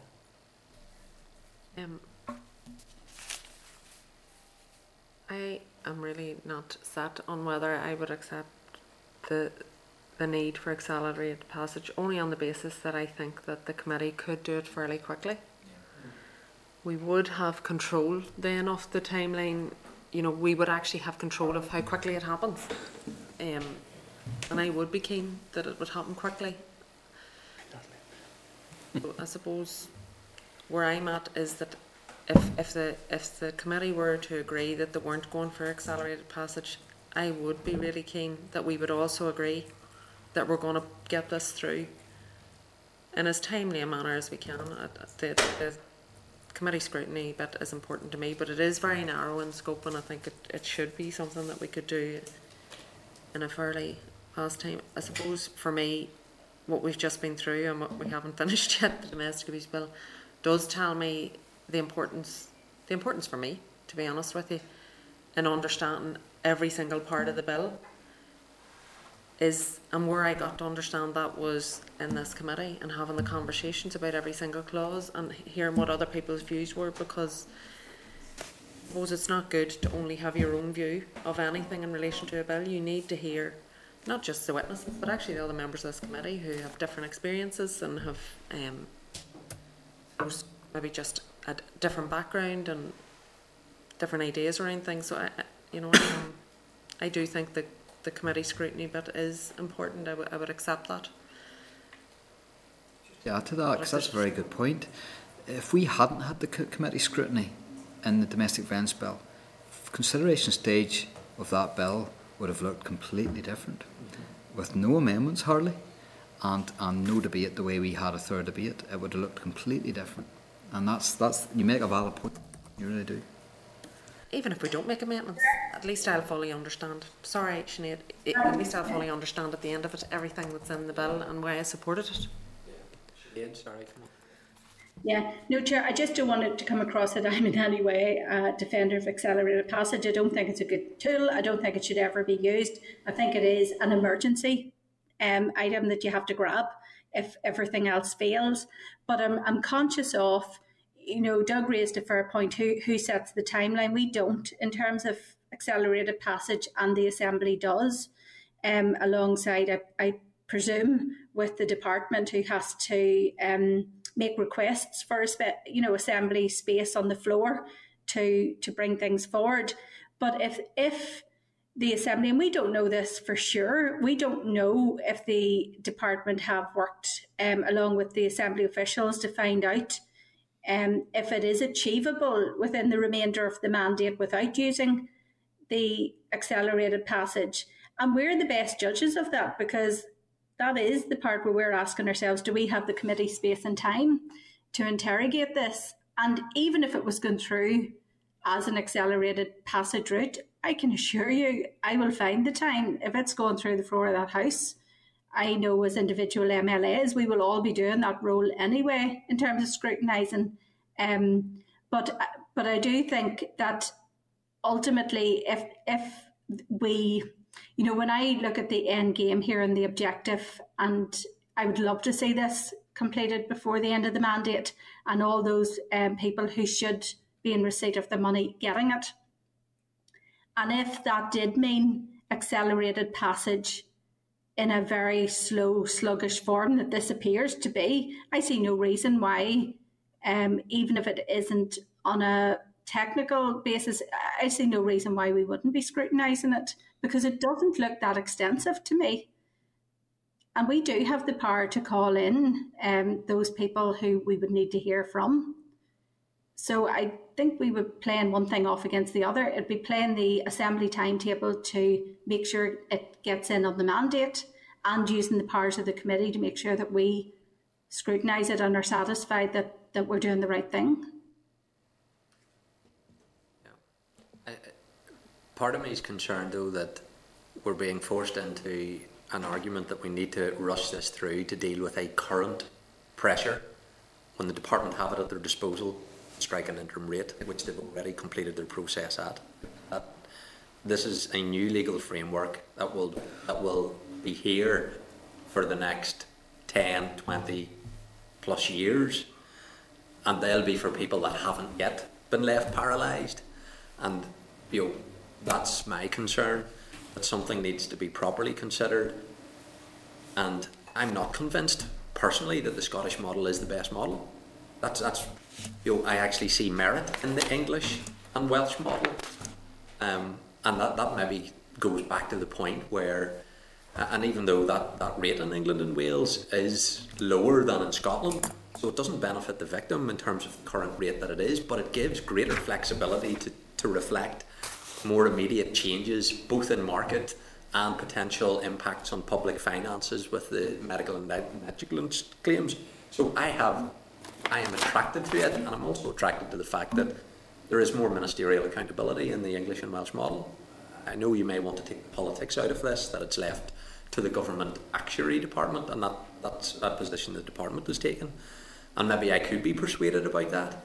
But I have a lot of consideration to do before I would be convinced as to which model is the best. So I, hand on heart, do not know and cannot reach a decision as to whether the Scottish model is my preference or the English model. But the department has said it is the Scottish, and they want accelerated passage to do it. So there's a multiplicity of things to consider. Meanwhile, there is the power there to strike an interim rate. And that's what the Bar for Northern Ireland has said should happen. It's what the Law Society have said should happen. And then let us consider this in a way that isn't being rushed and forced upon us. And if defendants and plaintiffs aren't able to reach a settlement because the rate is going to be at minus 1.75, well, that'll be a matter for them. At the moment, they're not even being given that option to see if they can reach a settlement because the department published the interim rate. That stopped the majority of cases from being settled, because who would settle whenever you've been told by your legal professionals, the Department of Justice here publishing a new rate which will be to your benefit, so therefore we're not going to settle. That is now creating this unacceptable backlog, and victims are being caught up in the middle of it. So to me, the department need to proceed with an interim rate and not try to bounce this committee into rushing through a piece of legislation which is going to be necessary both for victims and government departments and the insurance industry for the next 10, 20 plus years. And that's why I'm not convinced with the approach that the department has taken on this. So I'm not sure that helps the committee reach a position on this. To be fair, Chair, I think it is just that the department's coming at us, but also the pressures on the department, and there's no getting away from the fact that a lot of this was boiling and bubbling over when there was an absence of an assembly, and these people have been left out during that time, when other places have moved on and they're now in a different place. So I suppose the department are, to be fair, feeling the pressure, and rightly so. And likewise, so should we. There is that pressure on us to find out what can we do in the remainder of this mandate to make up for that void that existed when we weren't here. Well, have members a proposal that they want to put as to whether the committee is going to agree with the department or whether it disagrees, or is going to ask the the Permanent Secretary to go ahead and consider his interim rate to give us time. I'm in the hands of the committee here. I'm conflicted as to what the right thing to do is. Doug? Chair, I mean, listening to what the Bar have said and the Law Society have said, I would propose that we write to the Minister and ask that she writes, as she implements or strikes an interim rate, to allow us time to scrutinise this properly and as quickly and as diligently as we can. Linda? My concern around the interim rate is what I outlined, that I actually think the interim rate is going to prevent defendants from settling, where you could potentially have those who are injured, and I know at the minute you obviously have a number of people who are injured who don't want to settle, but there will be some who may have life-limiting injuries who are wanting to settle, and where you could potentially have a defendant who is determined not to settle because of the rate that they're going to have to settle at. And I would have real concerns, and I know obviously you can come to some arrangement between the two parties around that, especially if someone's keen to settle in those circumstances. You would like to think a defendant would have some compassion, but we all know when it comes to these issues and it's around money, compassion can very quickly go out the window. So I think we need to think about all of the circumstances, and I am a bit like yourself. I'm conflicted around. Well, I'm probably more conflicted around the setting of an interim. You know, I know that probably your position is we should set an interim rate. I'm conflicted about it because I'm not convinced that it's actually going to help the people that we want to help. Sinead, were you wanting to come back in just? I appreciate the honesty in the conversation here, because I think we do need to tease this out in terms of, if we had success. Let's say the committee decided that we contacted the Permanent Secretary, and I presume it's him that would be setting the interim rate and not the Minister, and he decided, yes, that there seems to be a conflict and it might be the best remedy. So then in that instance, I'm trying to foresee, where are we then? If there's an interim rate and some defendants won't settle and maybe some will, and like Linda said, there's people there who have perhaps life-limiting situations who really just want this over. What have we actually achieved through the interim rate? And is what we achieved worthy of us buying time? And I appreciate the importance. I'm not downplaying the importance of our scrutiny role, but given the principal objective of this, I think is there's not going to be any argument over this. I think everybody's going to be batting for the 100% to victims or those who are due it. I'm not convinced. Whilst we may buy time, I'm not convinced we've traded sufficiently to justify the interim period. I think it just could put everything, kick it down the road, and just stretch out a process that already should have been resolved. My concern is that there may be no support, or not no support, there may not be the support in the Assembly to actually change the legislative framework as it currently is, because I'm not in a position to say that I would support that. So parties and members would need to consider, do they actually feel that we need to change the current legislative framework? And I haven't reached the conclusion that we should. I may be, again, persuaded to do that. But that's the kind of consideration that people would need to give to this. In the meanwhile, everybody accepts that the current rate is unacceptable, particularly for victims. And the department has conducted a consultation process on an interim rate and has got the approval from the government actuary department to say that it is appropriate. So I find that a very difficult position for the department to sustain as to why they're not moving ahead with an interim rate. And I certainly am comfortable to be able to say that they should be proceeding based upon the interim rate, given the consultation that's been carried out and the response to it from the Government Actuary Department. Continuing with the status quo of this rate, I would find very difficult to regard as an acceptable position, and that's bearing in mind the context of people not knowing and members not knowing as to whether or not they actually feel the department is proposing the right approach. So, there's no guarantee that actually the outcome here would be the Assembly voting to approve the department's position, whether it's through accelerated passage or indeed through a consideration stage process. So, my own view is to be supportive of what Doug has suggested, that there needs to be movement on this interim rate, and then the department can bring forward legislative change through the normal processes.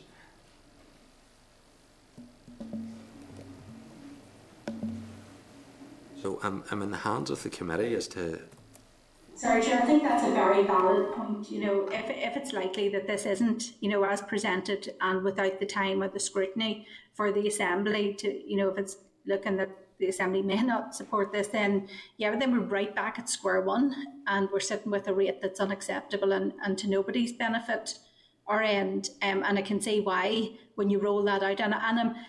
And we are being bounced to a degree in terms of, I really want to see this across the line for the end of this mandate. So it is about being very honest about how we get there.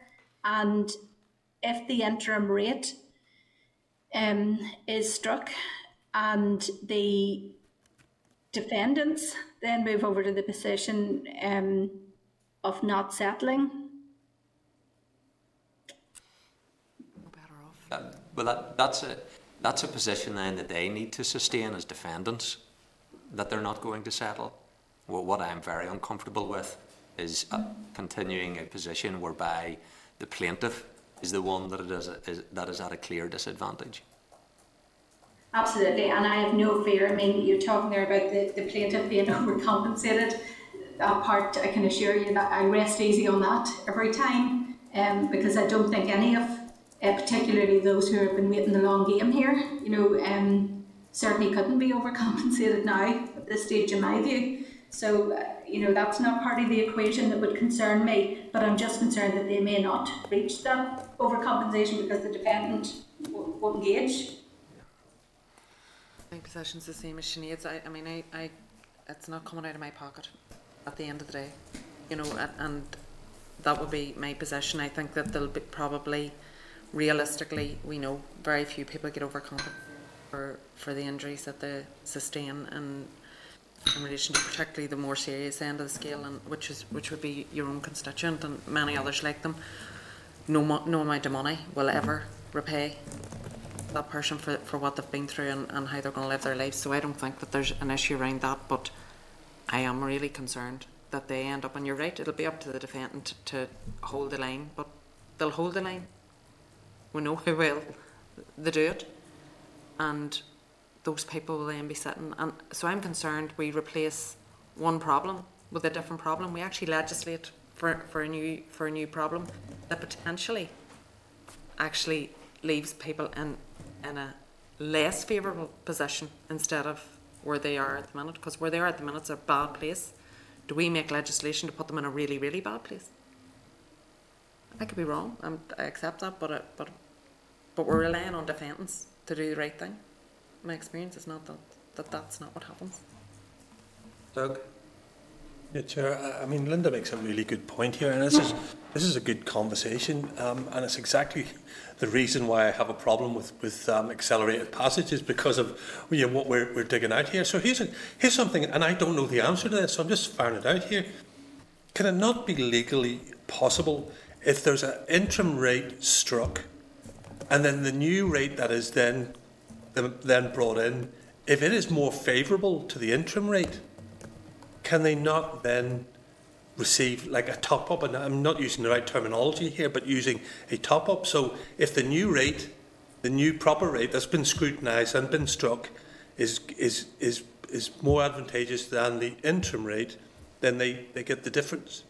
That allows them to use that interim rate, and that takes away the problem that's being expressed here about an interim rate just taking one problem away and putting it. I don't even know if that's possible, but it certainly. I mean, we make legislation. I mean, I'm sure we can do that. Rachel? Thank you. Right, Chair. On that, that is why I asked officials, Doug, about the interim payment.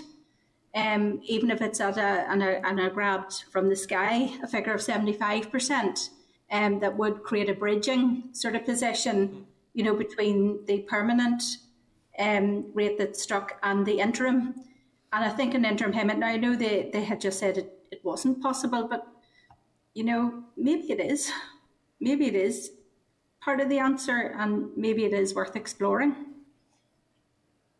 And if I can jump in, I'm sure, and we do something similar already with the and I'm using the wrong terminology, the victims payment scheme, because the victims payment scheme, if somebody's already getting a pension and the victims payment scheme is greater, there's a top-up paid between the two.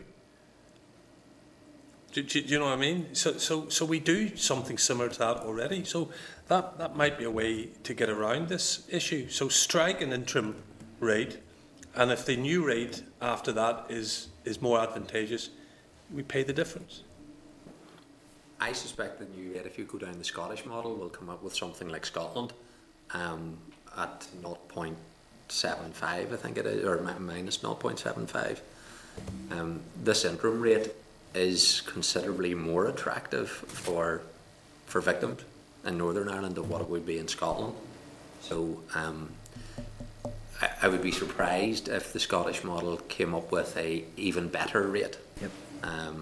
But again, I don't know. So let me bring in Rachel just. Sorry, Chair, thank you. This is very complex and I still don't pretend to understand every detail. And I'm not going to pretend that I do. We've been discussing this for an hour and 45 minutes and I'm still unclear about what we should be doing. And I can't decide if Scotland's better than the English model. I don't have enough information. Accelerated passage I'm not a fan of anyway, for anything, because that's the whole point of this House, is to scrutinise legislation and not have it forced upon us. I do feel we are being a bit bounced here, but at the end of the day, this is about victims and the people who need these payments. I don't know if there is a way, like Doug had said, about doing something with the interim payment, and then what happens is does it open people up then to challenge what they'd settled on? I know just from personal experience with dealing with insurance companies after an accident, let's say, being told, look, this is probably what you'll get. A couple of years ago, you'll get, this is what you're going to get. So I would settle now. So we settled, and the other people involved didn't settle and got 3 times as much because they pursued it on. Now I'm not going to turn around and go, well, here actually I can't go back. I've settled. So what happens with people who are maybe going to settle in the interim? I just don't have enough advice here. I don't have enough detail, and I appreciate that they can't give us all the details, how many people are waiting, what's going on. But to try and get an agreement about accelerated passage that removes those exact stages that we can listen to people who do know about this, that's a real problem for me, because I don't know about this. And we need to get a situation which is the best for people who need it. So I need a lot more information on this, regardless of the process, if it's accelerated passage or not. I need more information to decide as a committee member, but also as an individual MLA, I'd be voting on that in the chamber. So I don't know what the minimum committee stage could be. If it's 30 days, if we take 30 days, can we take 30 days? Can we call witnesses over that time? Does Christmas get in the way? I'm not too sure. Do we need a wee bit more time? But as it stands, there are so many questions on this, and there are very little detailed answers in what is the right way to do things, and we have to get it right. I don't know if an interim payment or an interim rate is the best way to go. I don't know if picking this down or what could happen. And Doug's suggestion, is that something that we need to legislate for, or is that a policy decision?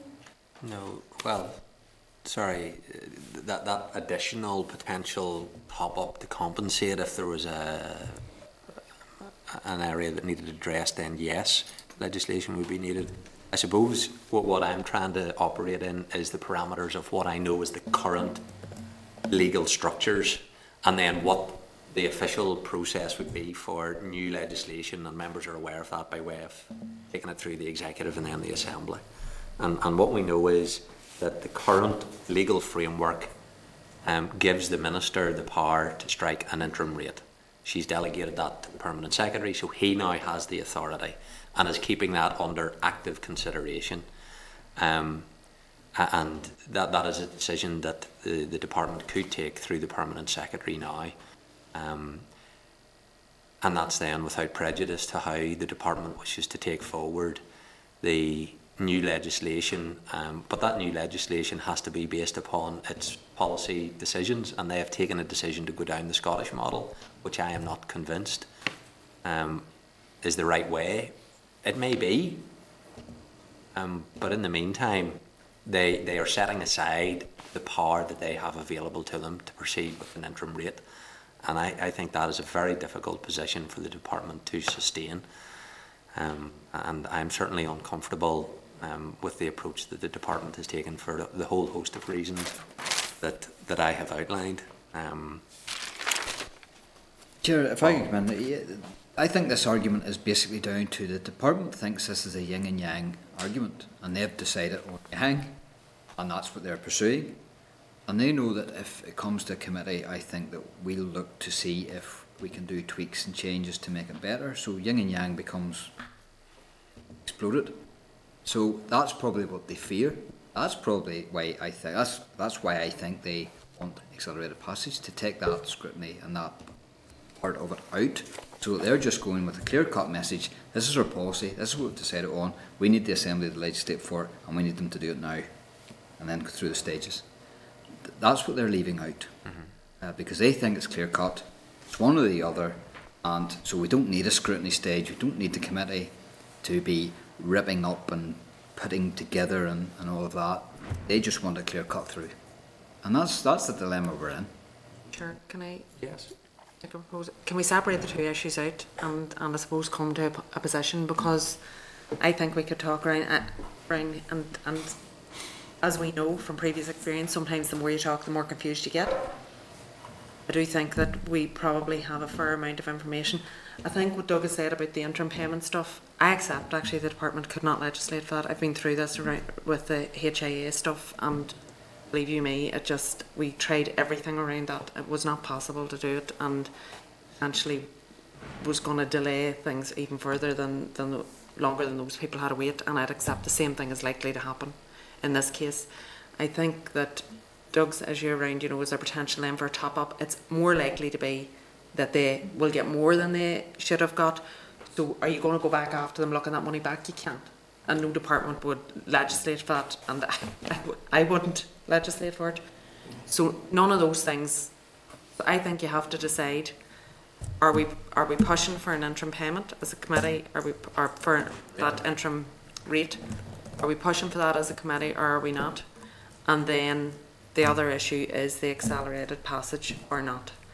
Those two things are two separate things in my view, and I think we just make a decision on whether we're pushing for that interim payment. We don't have to make a decision today on the accelerated passage stuff, but I mean, I'm open to that as well. Well, for me, the two are connected, because if the department strikes an interim rate, there's absolutely no justification for accelerated passage. Yep. In my view, if they proceeded with that interim rate, that gives us the time to carry out the process. So I'm happy. Will we firstly take a decision around the interim rate then, because they're likely to take their stay from us. Not definitely, but likely. So Doug had indicated, and I'm happy just to repeat it for clarity, so they can reach a view on it, that the department needs to reconsider their decision not to move forward with the interim rate, and the committee would be asking them to revisit that decision in terms of going forward with the interim rate that they had consulted upon, got advice from the government actuary, which said it was an appropriate rate, because that's very important to me in terms of that consultation and that they got from them, and that they should be proceeding with that interim rate. does anybody disagree with that position? I disagree with it. It's appropriate based on Wales and Wales. It's not that doesn't mean it's appropriate. They're two different things. And I disagree with, I suppose, I think I disagree with the interim rate based on the concerns that I have, that the defendants will dig their heels in, and we will have people who want to settle, and the defendants are refusing to settle based on the rate, and they can't come to an agreement around an agreed rate, which could be. I can't decide what will happen on either side of that. At the end of the day, those are things completely out of our control. All we can do is around the legislation. I understand where you're coming from in relation to that, Chair, absolutely do. But I have that concern, and for me, it's always about allowing at least the ability for the injured party to get a settlement. And is that decreased by setting this rate and not allowing or creating a circumstance then where you have the defendant absolutely digging their heels in? Just make the point, it's not the committee ultimately that takes this decision. Yeah, no, I know Ours that. with the department. I know that. You know, but we're given an indication as to how the department should be trying to proceed. Ultimately, this rests now with the permanent secretary to decide, not the minister, the permanent secretary. So the committee can't take the decision, but we're obviously trying to highlight the kind of issues that the permanent secretary should now be considering. Sinead, you wanted to come in? Thanks, Chair. Yes, I take your point. The interim rate is connected, because if it's struck, then yes, why would you be asking for accelerated passage? But it's also true to say then if accelerated passage is no longer justified because there's an interim rate sitting there, then it's also connected to the legislative timetable for the remainder of this term. So what's the likelihood? We don't know. What's the likelihood of that being passed through the Assembly before the end of this mandate, not using accelerated passage? Well, the only comment to make on that, the department's position has been based upon their concerns that this committee isn't able to handle 4 bills that may overlap.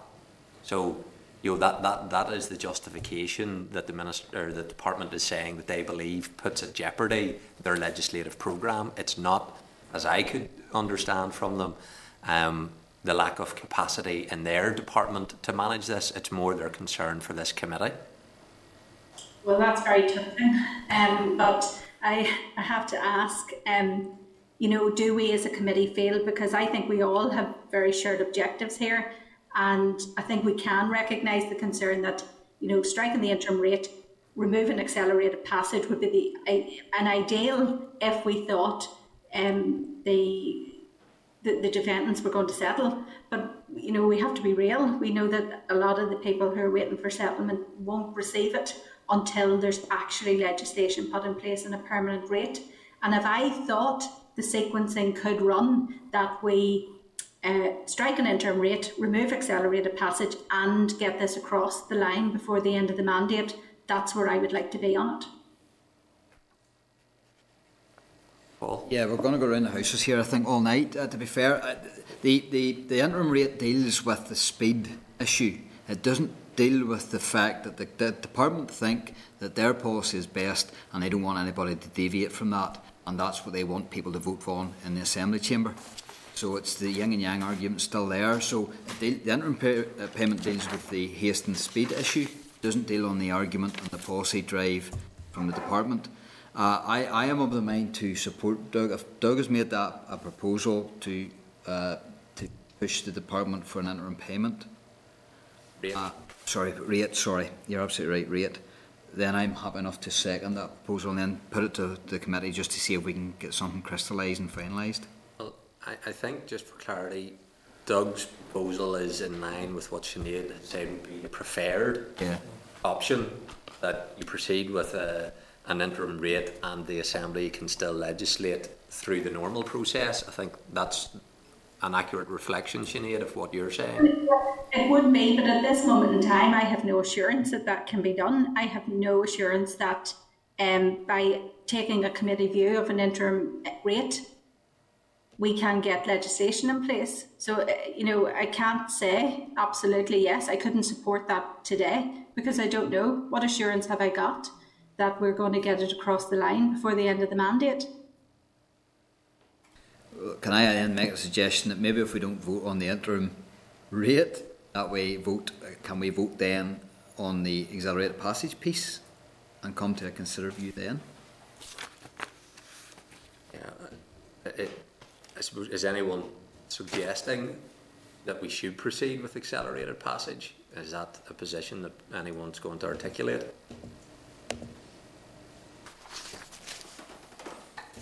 Okay, so I'm not going to recommend that we would be going down the route of accelerated passage. To be fair, we haven't formally been asked for that, but I think it is connected to position on, the kind of advice we should be given to the department. I don't support accelerated passage, unless someone's going to tell me that they do. Is the committee agreed that we don't support accelerated passage? Does anybody want to vote against that? Can we make a decision on that in the absence of having been asked and heard maybe further arguments? But I think we probably have heard most of the arguments, to be fair. But I'm okay with. Okay. In terms of that, this is in order to indicate to the department that the committee is not persuaded that we should be accepting accelerated passage. Certainly not persuaded at this time. So granted, they could come with a formal position on that, and ultimately the Assembly has to vote on it. But in terms of providing an indication to the department as to where the committee stands, if we're able to give an indication that we're not supportive of accelerated passage. Yeah, Chair, because we're here not only to scrutinise but to support and advise. So if we can advise the committee or the department of that, then that's fine. If we can't make a settled position, then we let it sit, and the onus is on the department still. So members are content that it is an accurate reflection of the committee position that we are not in a position to support accelerated passage as things stand today, based upon all of the representation that we've received as a committee. Having taken that position, that then takes us back to then the current area around the hiatus that's been created by not taking a decision on the interim rate. And so there's been a proposal there that the department needs to reconsider its position not to move forward with an interim rate. Does anybody take a contrary position then that the department shouldn't be looking again at that decision not to move forward with the interim rate?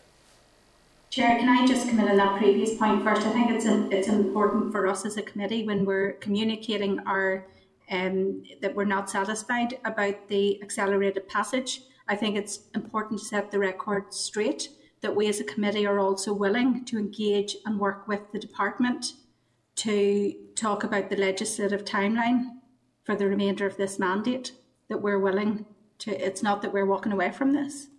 No, I think that's an important point to clarify, that the committee makes that explicitly clear, that we would be able to process legislation through a committee consideration stage, and in no way should that be regarded as an obstacle to proceeding with legislation. However, I think the committee's position here is one where there is not a clear view that actually we support the Scottish model, which is the policy decision so far that has been taken upon which the legislation is going to be drafted. So I think that would need to be reflected, that the committee still hasn't reached a position as to whether or not the policy decision is actually the right one being taken forward by the department as well. So in terms of then the issue there around the interim rate, the committee will then convey that the department should be looking again at their decision not to proceed with an interim rate. Are members content then that we reflect this discussion and that agreed position to the department on those issues? Great. Sorry, Chair, that broke up on me. Could I ask you to repeat that again? Yes, of course. Sorry. Just that the committee position would now be reflected to the department in terms of the accelerated passage that we discussed. The highlighting though that is in no way indicative that we're not prepared as a committee to take this through the Assembly within this mandate and through the normal process of committee scrutiny stage, that we would expedite efficiently. But that is also notwithstanding that this committee hasn't reached a decision, that we don't know if we support either the Scottish model or the English and Welsh model, and I think that there would need to be more engagement with the department around that policy decision, which they have taken with this committee, and allow us to speak to different stakeholders in order to help reach a decision on that, because I think that's important, because it's that policy decision is what the department are planning to go to drafters to actually produce a bill on. And based upon that context, then the department need to reconsider the position that they have taken not to proceed with the interim rate that they have consulted upon, and that the government actuary department has said is an appropriate rate. Are members content? No, I'm not on the interim rate. I'm not, just because I'm not convinced that we're doing the right thing for the injured party. Okay. Convinced either way, but Rachel? I don't know. I'm gonna sit in the fire. I don't know. Okay, so I'm trying to get to a position where we've created as much consensus as we can. So if there's an alternative proposal as to how we take this forward, I'm happy to hear it, that we can relay to the department. I mean, at this stage, the department asked us specifically if we have a committee position on the interim rate. They have asked us to indicate our position as to their proposed way forward. But that didn't include the interim rate, did it? No, it does. Well, their proposed way forward is not to proceed on the interim rate and then to legislate based upon the Scottish model. Okay, yeah. Okay. So I don't think, to be fair, Chair, from my hearings of it, I don't think we have a committee position on the interim rate. That's what I'm trying to get to. So that if we aren't able to agree a position on that, what is the committee position? Is it, and I go back then, do we support the department? Do we support accelerated passage based upon the Scottish model? I don't think it's an either or. We don't have to support the accelerated passage in order not to have a position in relation to the interim rate. The department can go back and look at it and say we're not getting accelerated passage. We're concerned that there'll be legal cases against us, so therefore we maybe we should. They're already saying that is something that they're actively still considering. So I mean, that would be a decision for Peter, and he could look at it and say we probably, in light of all of that, it would be best that we do the interim rate. That's a decision for them to take. I don't think we have to give them a committee position on it, to be fair. And I think, to be fair, I was trying to encapsulate that in terms of the committee position. The committee position there was to outline that we didn't support at this stage the accelerated passage route, that we did want to commit to saying that we would proactively and efficiently work with the department by way of legislative processes through a committee consideration stage. However, the committee hasn't reached a position that it actually supports either the Scottish model or the English and Welsh model, which is different to the department taking forward. And in light of that, the department should reconsider the position that they have taken in respect of the interim rate. So I wasn't suggesting, I'm proposing they now should strike the interim rate, but they need to reconsider their position in light of the committee's position around accelerated passage and not being able to reach a view on either the Scottish or the English model. Review rather than reconsider, because reconsider to me would say I'll not fall out over review, because I regard it as the same. I'm okay with review, but that's up to the department. I think we would be very clear on I'm that. okay with review as well. Okay. Sinead, have a view of that? Yeah, Chair, I just think that's like us telling him what, here's our position and here's what you maybe want to do about it. So it is us, starting to tell them how to deal with our view. Not sure if that's wise. We should just give our view. and this is where I'm trying to get the consensus that we have a view that is as representative as possible for the committee. So, well, let's say we don't have a consensus, so we don't give a view around the interim payment at all, or the interim rate. We're going to get this right at some stage, and I think we can leave it at that. I mean, this conversation, I'm sure the department will have been listening. They're aware that there certainly are members on the committee, and there is a feeling among members of the committee that they should look again at that. I think that's fair enough. Allow them to do that, and just leave that out of the equation at this stage if we don't have a committee consensus position on it. So, yes. It's really difficult for us to come to view. You know, if there was an interim rate, let's say there was an interim rate set next week for the period of the remainder of this mandate, and we knew that the permanent rate was going to be set before we leave this place, or the mandate expires, I would be 100% comfortable with that. But to introduce an interim rate with no real timeline on the legislative programme or passage, that leaves a lot of people in a very vulnerable position. And I wouldn't like to think the interim rate could be used as a tool to just delay things further. And that's why I don't think there is a committee view on the interim rate. And if they haven't asked for it, I don't think we should be explicitly pulling it out. It's only part of the problem here.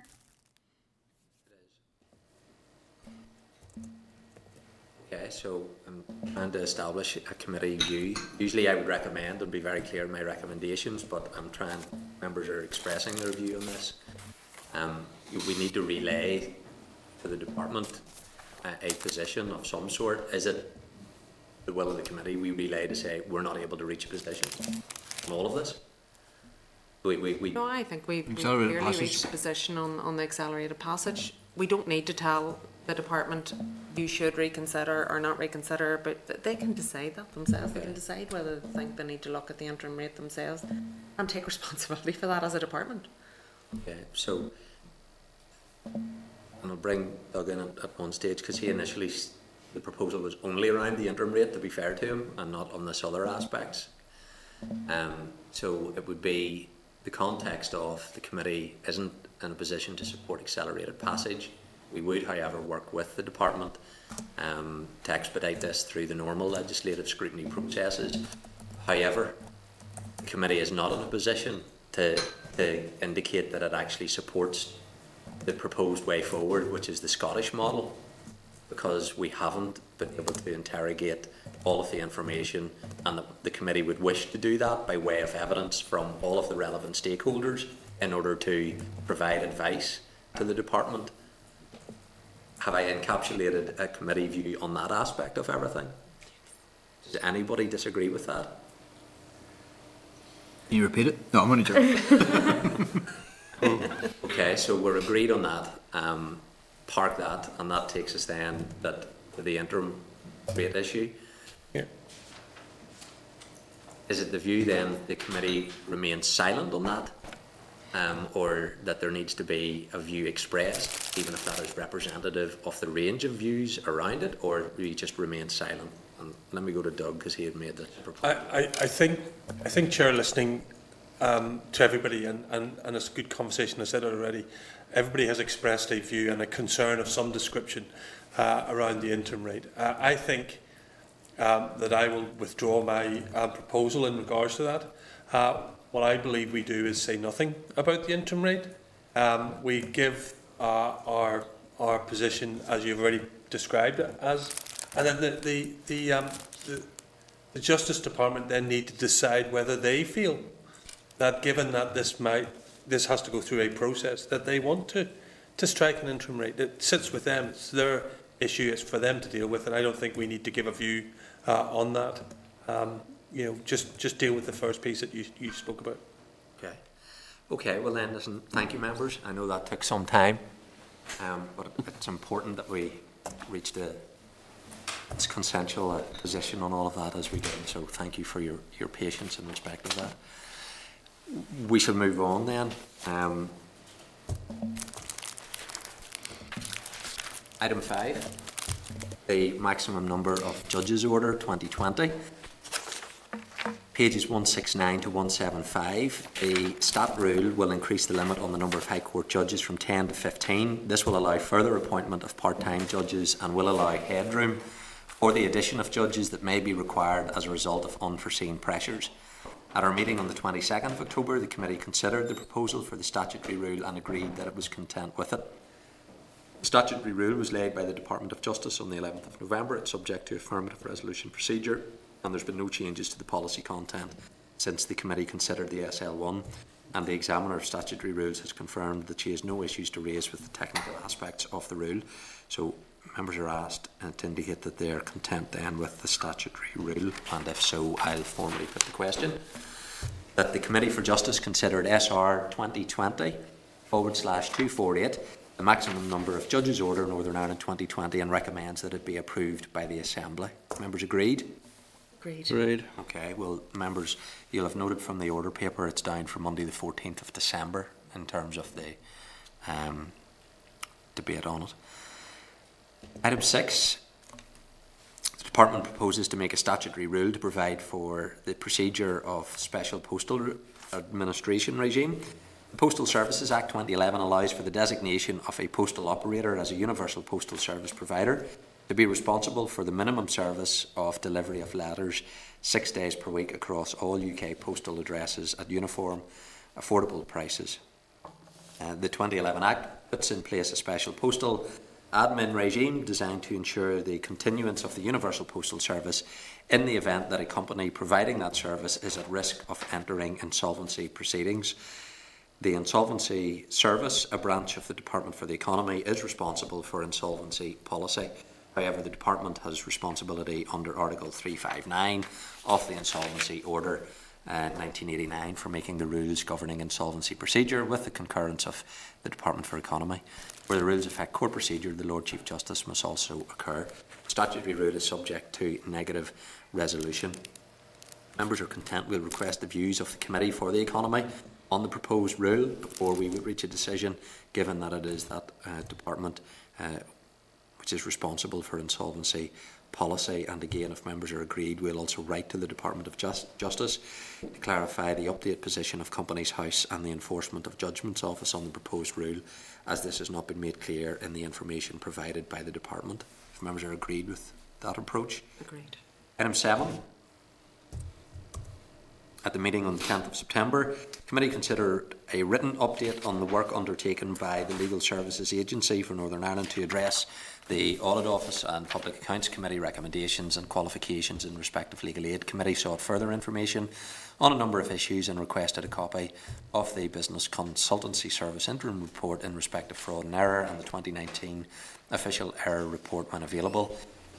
Now provided a copy of both reports. The Official Error Report estimates the amount of legal aid to be estimated to have been paid incorrectly due to official error is at just over £8 million over the review period, which comprises just over £6 million of overpayments and approximately £2 million of underpayments, and represents around 11.1% of total payments completed between January and December of 2019, excluding deemed errors in the amount of legal aid estimated to be paid incorrectly at 5.7 million over the period. That represents 7.7%.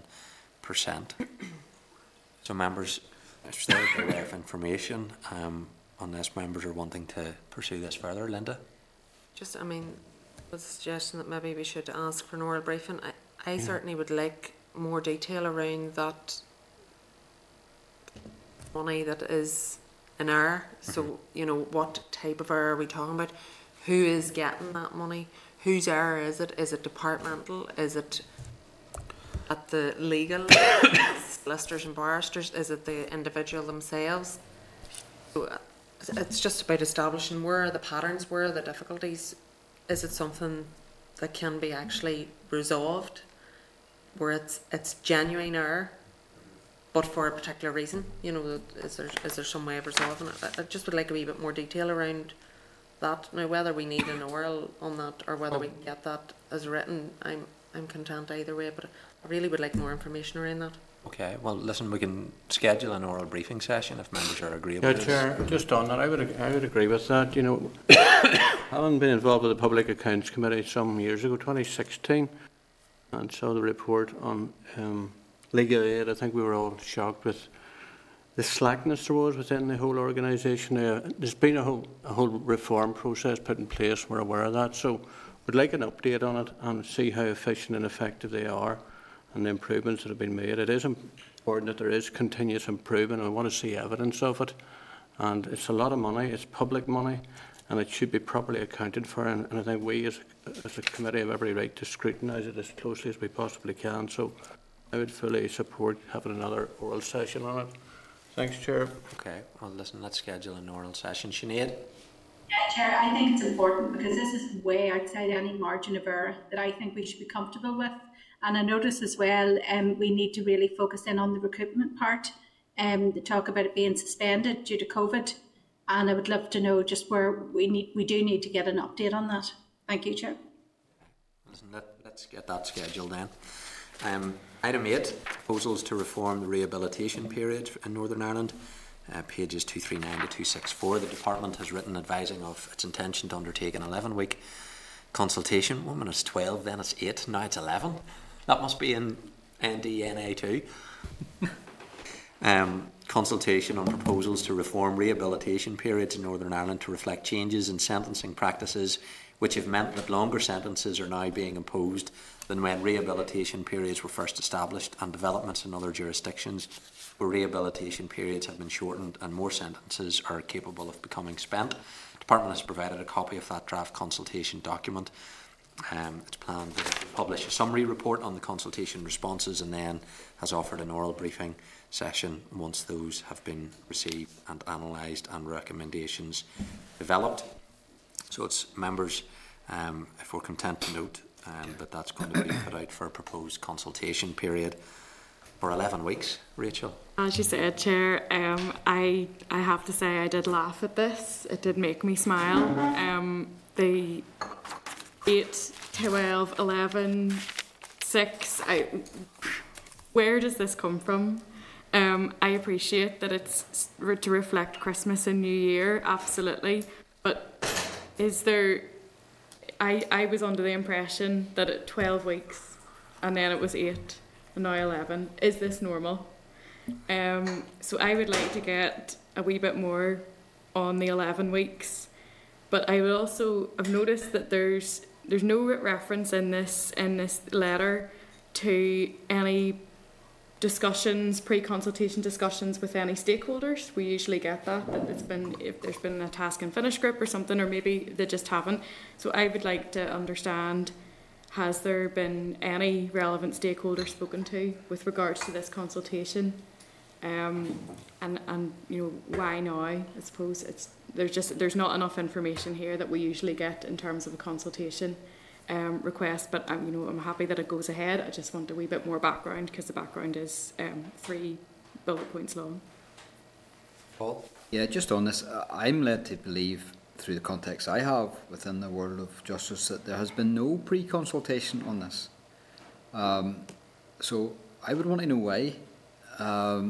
why that is the case, why people haven't been consulted in a wider sense before the consultation. Now, I know you can consult on a consultation, but these are people who work in this day and daily, who are at the cutting edge, and they weren't informed or consulted on any aspect of this consultation. So that surprises me. I think there's a weakness in the system. Now, they can't blame that on COVID. Maybe they can, maybe they will try. But I want to know why there's been no pre-consultation. Maybe it's not justified in this regard, but then I think they need to tell us why it's not justified. I think our party are glad that it's up to 11 weeks, to be fair. Gives Christmas time to try and respond to some of these consultations. Rachel and Paul have outlined the issue already. It is just finding out, were there any pre-consultation conversations? Because sometimes that's where the change in I know it's my experience from a lot of consultations that came to the policing board from Justice where it might have been for 8 weeks, and we generally bounced it back and said we want, because you would have found it was 8 weeks over the summer period very often, and we would have always asked for it to be extended. I think the longer you can have a consultation period, unless it's extremely narrow and you kind of can assess that you're not going to get any great response to it, it's important to try and get as many. I think something like this is an important enough issue to want that longer. Okay, well listen, let's ask for that information. Maybe better asking for that before we actually agree to it. The kind of point of principle, actually, that we need to be satisfied around these issues, and then we can come back to it. Like, I don't have any real problem in what they're trying to do in terms of the consultation, and would let it go, but the points have been raised, and let's see the answers to that, and then we can make progress with it if members are content. Yeah, and I suppose it's marking the card for future. I think anyway that you wouldn't do a consultation. Okay. Item 9. The Department of Justice has written advising of its intention to undertake a 10-week consultation on proposals for domestic abuse protection notices and orders. In developing the proposals, the Department has considered the approach in neighbouring jurisdictions and is engaged with statutory, voluntary and community sector partners. The list of representatives it has held discussions with is included in the paper. The Department has provided a copy of the draft consultation document. The Department will provide further briefing to the committee once responses to the consultation have been analysed and final recommendations developed. So, members, we'll highlight in the same letter, one's 11 weeks and one's 10 weeks, and previously it had been 12 and then it had been 8, and if we can have an explanation around that. But are members content that we would note this proposed consultation and then we can consider the matter further? Okay. If I can take agenda item just slightly out of order 14 first, it's the health protection regulation, the Assembly debate, and correspondence was received from the Department of Justice on the 1st of November regarding health protection regs related to COVID-19, and they're scheduled to be debated on the Assembly on the 8th of December. It's therefore been necessary to add this item to the agenda today. The relevant papers are on pages 66 to 108. The Justice Minister is going to lead the debate, as some of the regulations relate to offences, fines and enforcement for breaches of the regulations. And as committee chair, it's expected that I would then speak in the debate. Now, although the committee did receive the COVID-19 updates and briefings, as we know, quite regularly, no information at any stage was received on this, and there was no engagement by the department with the committee on the review of fines and penalties and the changes that were subsequently proposed. The committee has therefore had no opportunity to consider or reach positions on them. Now, the statutory rules are the responsibility of the Department of Health. The review of offences and penalties was, though, carried out collaboratively by the Department of Justice and the Department of Health, and it was the Minister of Justice who recommended the proposed changes to the Executive, which were considered on the 8th and the 15th of October. There was therefore, in my view, more than adequate time for the Department of Justice to inform this committee of the proposed changes before this week. So, in terms of being able to reflect a committee position, that I would be reflecting those comments that we haven't been engaged with. We should have been engaged with it on this issue, but ultimately the committee then doesn't have a committee position. The parties will obviously take positions on it. The Health Committee is the committee that has considered these rules, and therefore it'll be that committee will obviously do more detailed commentary in respect of the rules, because those members have considered the statutory rules in respect to these issues, irrespective of the fact it was the Department of Justice that actually led on this in the Executive and then speak to us. So that's going to be the nature of the contribution, because the committee hasn't taken a position on this, if members are content to note that position. Paul? Good luck with the Minister trying to convince me that these fines are proportionate and the enforcement of such are proportionate when you can't even dip your toe into the sea in Helens Bay and other places in the North Coast without fear of being fined £200. The one thing I would say is this: with this draconian legislation there is a massive democratic deficit, and for them not even then to keep this committee informed is horrific. Now, again, these things are all fast moving. That in itself is undemocratic. The Assembly has been passing these pieces of legislation retrospectively for weeks and months, which is horrendous. Way back when this all was being talked about, I don't think any of us ever considered that it would go down this road. It has. And if our role as a committee is to scrutinise, advise and support, then committees must be treated with better respect, greater respect than they have been. Now, I'm not sure whether it's all committees or whether it's just a justice thing. I don't know how health's operating at the minute. I dread to think. So I want to put down a marker that, first of all, I am horrified with the democratic deficit, with the respectivity of it all, and the fact that we haven't been engaged with the department on these issues, and they haven't engaged with us, I should say, and that we haven't even been able to assuage and assess whether these fines are proportionate when you consider all of the other fines that can be laid down by police constables and all other court fines. How we haven't been able to scrutinise that and assess what's proportionate and what's not, and then to get on to the actual enforcement of these laws and the way the police have operated in the past, because we've raised this before in the committee. I raised the issue about a couple travelling out from Ballymena to Brisbane to bring hot food to a relative, to an elderly mother, and the police turned them around. This is horrendous stuff. And whilst the police were in error in that regards, that's the danger you have with draconian legislation, that the police don't read it right, they then are influenced by media, and then we get into a really horrific situation where families walking on a beach, families and people swimming in the sea are being prevented from doing so or being threatened with a £200 fine. That's where we're at. So I am not at all pleased with this, and I'm glad I'm able to get that off my chest, Chair. Thank you. Thank you, Paul.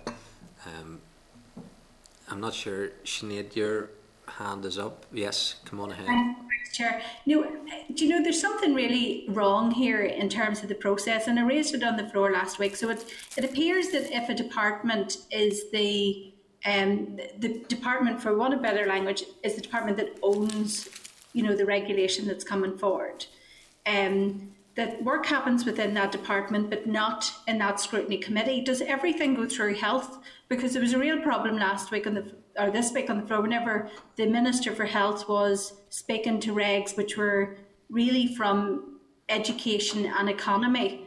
And I note in this instance, I think it is the Minister for Justice coming to the floor. But there seems to be a breakdown, I think, maybe from executive office outward. If it belongs to a department, surely all the committees under each department should be privy to it much sooner. And I appreciate it's a retrospective piece, but even it just doesn't seem to be well thought out. I'm not even sure the executive office know what the position is in terms of which minister stands on the floor to speak to it. Rachel? Thanks, Chair. I just would like to know, there's a couple of issues with these actual regulations in terms of when they say they've been laid and when they've actually been signed off. Amendment 14 is particular concern. It was said to us that it's signed on the 13th. It wasn't. It was signed on the 30th. And there are also there's still ongoing legal issues with the interaction between Public Health Act and these health protection regulations, which I think are being currently looked at with the Department of Justice. But is this going to happen going on forward now? Are we going to have, like Sinead has said, was an issue which was, they were all education regulations. They were all to do with schooling and pupils. Is this going to happen? Because as I appreciate, Minister Swan has got a lot going on and it's within the department, but I don't feel as if Minister Swan should be coming to talk about police enforcement and convictions and fines whenever it sits within this committee. So is this the start of this going forward, that we're going to have the relevant minister come into the House to lay, or retrospectively lay, which is just bizarre, things that have happened in a previous month? Is this now the way of it? And are we going to be getting new amendments that are actually reflective of what's going on, such as Amendment 14 with the powers in the council? Or are we going to be passing them in 2022? Well, in terms of the procedure of this, and I'm on dangerous ground here because I don't have a legal opinion on this, so this is just my assumption of how things are being done. The regulations are all coming through the Department of Health, even when in this case, for example, the Department of Justice has led on it in the executive. But by virtue of the way this legislation is being enacted, it comes through that department, even though the Minister for Health hasn't been the primary initiator of it at executive level, but he is the vehicle, or that department is the vehicle for them coming into law. That's why then it's the Health Committee which has to do the scrutiny work on this, and they're obviously doing this every week. Now there's a question there about how, on this issue for example, the Health Committee contacting this committee to get a view before it has agreed its position.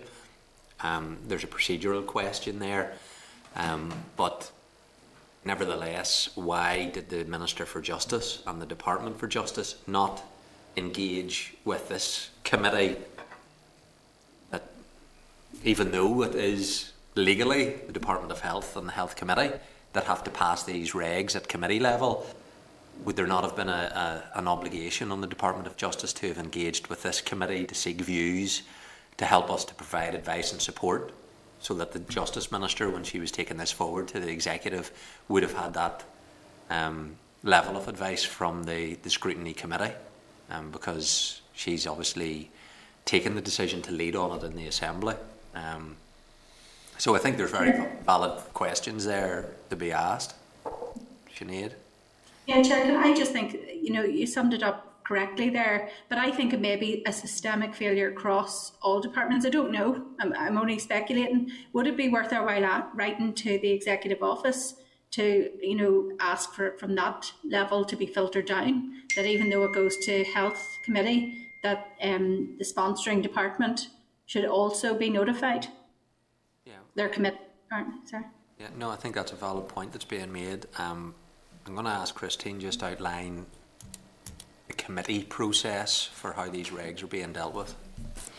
Thank you, Chair.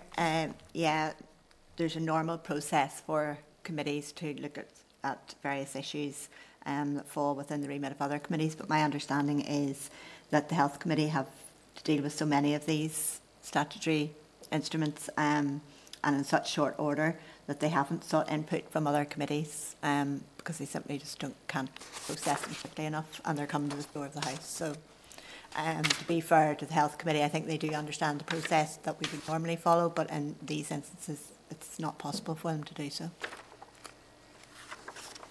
Okay. Chair, I just make the point, I think we all need to remember, that we're still in a health pandemic, that these health protection restrictions are there for real reasons, and the police have had a very difficult job in trying to enforce it, and as someone who's elected representative for the North Down area, I was contacted by people who were there, and I think the way the police handled it was probably not in their best, wasn't one of their best days, I think, in relation to PR.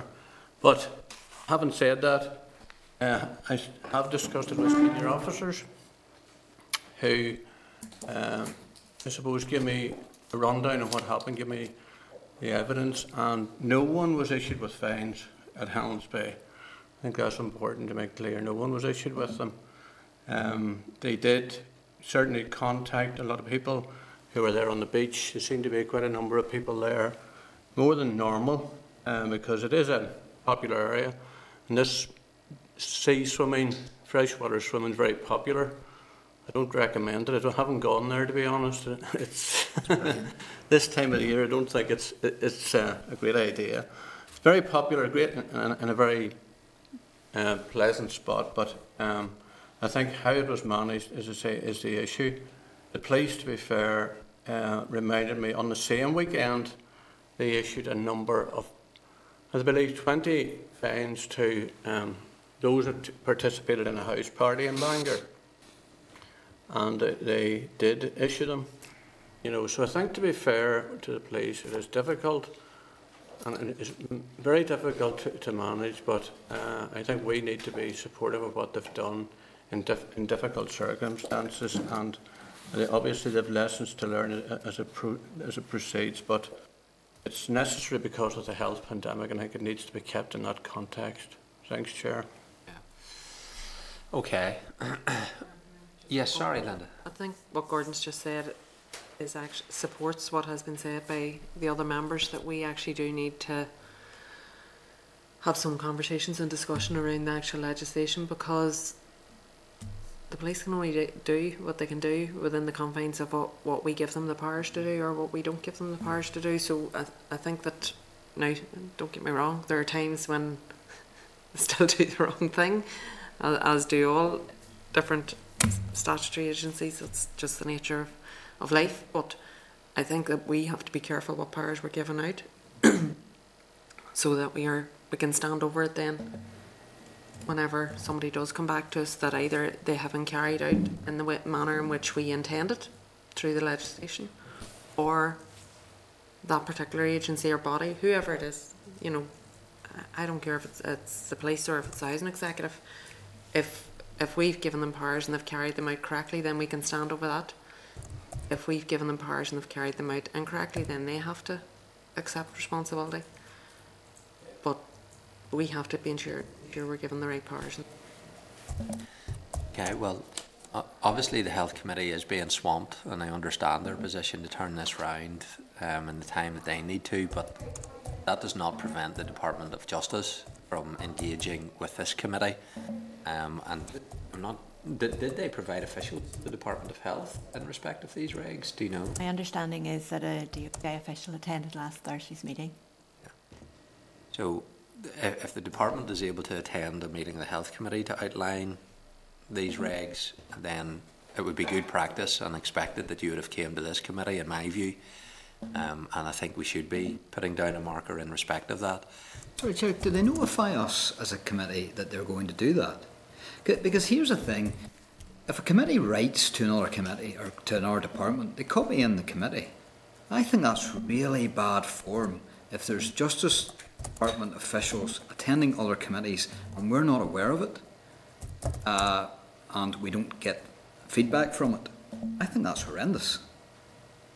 I really do. Because what's to stop us as individual Justice Committee members dipping into another committee when we are aware and have knowledge and been forewarned that that's going to take place? I think that's horrendous. Well, it wouldn't be unusual to have held, for example, a joint committee meeting of Health and Justice, even though it would still be Health that would be the primary responsible committee to vote through these statutory rules. So, you know, that's not beyond the realms of possibility for committees to collaborate in that way. I don't know on that particular point, did we get notice that they were going to go to the Health Committee? No, we didn't. So, can I just make one last point? I think that we should be trying to be balanced in our approach and say that we think that in the future that will be the right approach. I don't want to use the fact that we are, you know, but these are different times, and people will make mistakes. That's just real life. People will make mistakes. I'm not sure that there was any intent here, so we just need to be a wee bit cautious, while still making the point. Well, if we can raise this, I'm happy to raise this with the department. You know, that in the future, we would expect this committee to be engaged, particularly whenever it's the Department of Justice that is leading on an issue around COVID-19 within the executive, that the committee would be engaged on it, respecting the fact that legally the Health Committee has to deal with regulations that flow, but that we should be engaged. I'm also happy to take on Sinead's proposal that we would write to the First and Deputy First Minister that they should seek to advise all of the ministers that, irrespective of the Department of Health and the Health Committee being the legally responsible department, where they have executive role leading on an issue, that they should then be engaging with their scrutiny standing committee on whatever policy area that they're seeking to take through, if members are agreeable with that. Sinead, do you want to comment? Yeah, no, Chair, just on that, you know, I think everybody's pretty much the same. To be fair, this is a process that was set up in haste, and I think it's only now with the outworkings of it starting to reach the chamber level, we can see things that may have been missed. And I don't even know if we need to find out if it's happening across all committees or not, as long as we fix it. So I appreciate that if that could go to the Executive Office. Thank you, Chair. Okay, members are agreed then with that action point, and I'll just reflect the committee position that we didn't have any engagement on it, and therefore don't have a committee position in terms of the regs, and I suspect members may well make their own individual contributions on the debate. Okay. Right. Sorry, Christy. Could I just suggest that if we're writing to the Executive Committee or the Executive Office on that basis, we would normally copy it to the Executive Committee, but you might want to wish to copy it to all the other statutory committees so that they can see what we're asking. Okay. Agreed. Okay, correspondence. There's 5 items of correspondence then in the meeting pack, and there's 2 items at pages 14 to 64 of the table pack, and 3 additional items then were also issued separately by email and provided to members in hard copy.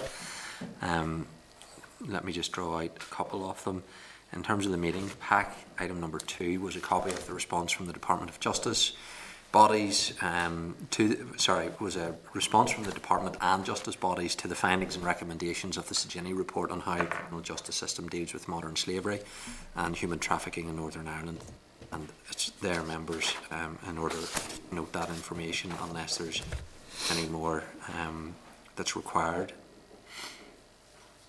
Okay, well we can ask the Department to update us on the progress of the delivery action plan that's in this document after a 6-month period, if members are agreeable to that. And then tabled pack, there was the report of the independent review of hate crime legislation in Northern Ireland by Judge Desmond Marrinan. The report's core finding is that hate crime law in Northern Ireland, such as it is generally ineffective and requires substantial reform, including legislative change, and the report makes 34 recommendations.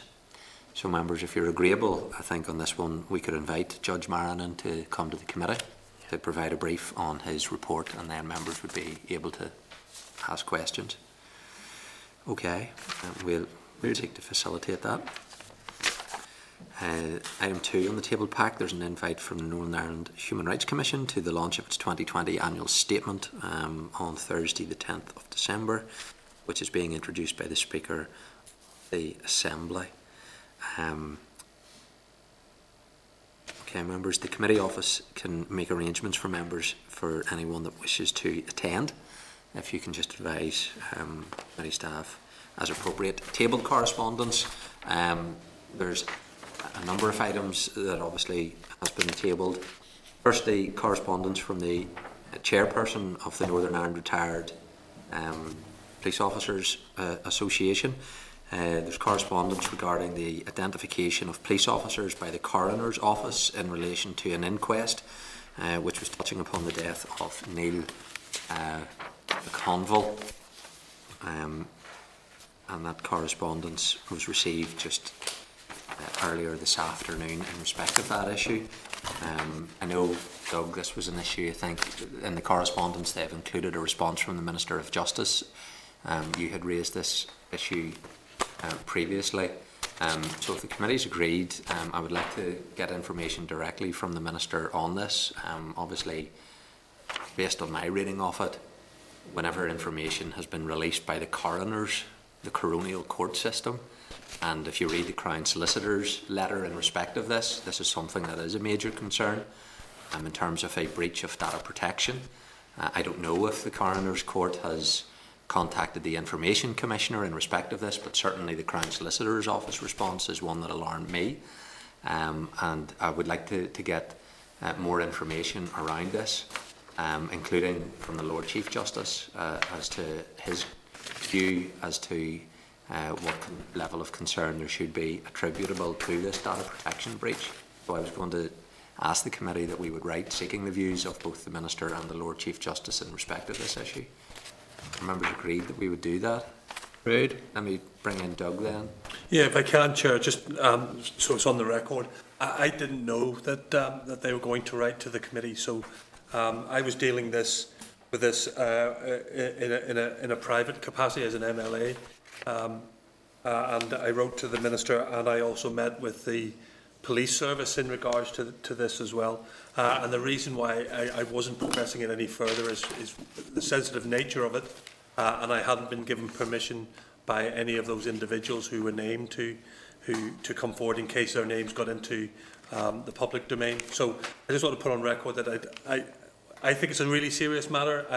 I'm glad that you feel that we need to take this approach, and I'm absolutely supportive with you on that approach as well. We need to do something. I think it's the third time this has happened, that it is extremely serious, and I was not enthused by the Minister's answer to me when she said that in her letter back to me that she believed that the incident was contained, when there's no evidence that incident has been contained, and I wasn't particularly enamoured by the police's response as well, whether they would conduct an investigation in regards to that. So I do think there is a follow-up that we need to, because we've been asked in that letter to do a follow-up to that. But I just wanted to read it in that I did not know that this was coming here until I came in this morning, until I came in this afternoon. Yeah.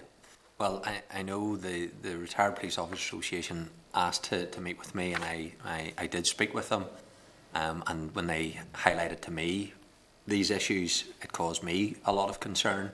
And I said to them that if you were wanting to pursue this further, then you may want to consider writing to the committee. I did say that in doing that, this then comes into the public domain, hence why the correspondence is from, I think it's the chairman of the Police Officers Association.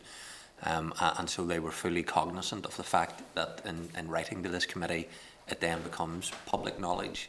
But given the seriousness of the issue, I think that is an appropriate step that they have taken.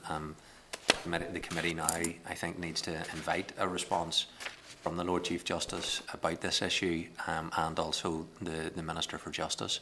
And when we get those responses, the committee then can consider if there's any further action that it wishes to take on it. So thank you for that, members.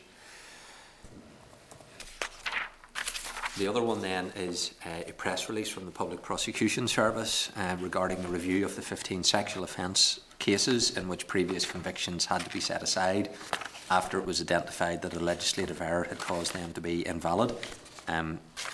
Again, members will wish to note that the PPS has advised that there are 3 cases in which the test for prosecution is met and for which proceedings will now be brought to the Crown Court. No fresh proceedings will be brought for the remaining 12 cases, as the test for prosecution has not been met. So there's a letter then from the Department dated the 2nd of December just advising that the Minister is making a statement to the Assembly on an intergovernmental agreement on cooperation on criminal justice matters, and that's just by way of noting for members. Are members content to action then the other items in correspondence as outlined in the cover sheet? Yeah, just on that, are we assured that that process and procedures have been reviewed effectively that will not reoccur, to stop recurrence of this again at any time? Are we assured that that has taken place? The PPS? Yeah. Well, that's...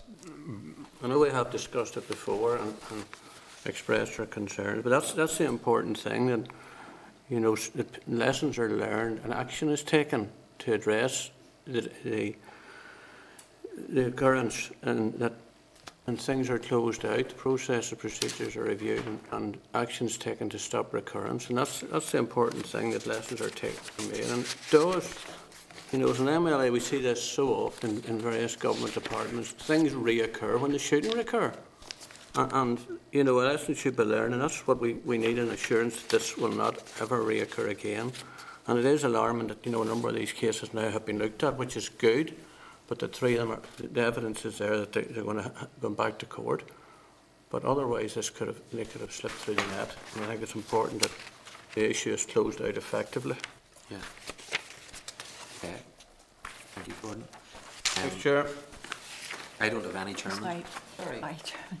Could I just highlight to members that we've just received an email from the PPS to say that they've reissued the press release, as there was slight error in paragraph 6, so we will circulate the revised press release. It basically refers to making it clear that only one defendant served a prison sentence as a result of the original proceedings. I think the first version that we got referred to more than one defendant having served a prison sentence, so they've corrected that. Okay. We'll circulate after the meeting. Okay, thank you. I've no Chairman's business. Is there any other business? Chair, could I just raise one point? It's only a small matter, just out of courtesy. The Domestic Abuse and Family Proceedings Bill, I had put in an amendment before the deadline, which wasn't picked up and included on the list, but I understand a notice has gone out to that effect, and it should be with members today. So it will be added to the list. Now, whether it makes it to the Marshall list is another question, but just out of courtesy to let you know that's what it is. Okay, thank you. I did pick. I appreciate that, because I did pick up the email earlier this morning, so that explains it. So thank you for that, Paul. Yeah, just to say, I'd picked it up and I wondered how you done it, how you had achieved it, Sinead. I wanted to know your magic touch. Unfortunately, to be fair to the Bill's office, I had sent through that much. There was a litany, and it did just somehow become lost in amongst it all. Okay, well, I know the Marshall list has been emailed out to members, so I'm scanning through it just as we speak, and then I could let you know actually if it made it or not. But yes, well, listen, that's available for members to look at in due course. Okay, well then the next meeting of the committee's Thursday the 10th of December, and that'll be at 2 p.m. in the Senate chamber. So we're going to adjourn the meeting. That'll take us, very briefly, we're going to have an informal discussion, members, just in terms of committee priorities, but formally then the meeting's now adjourned.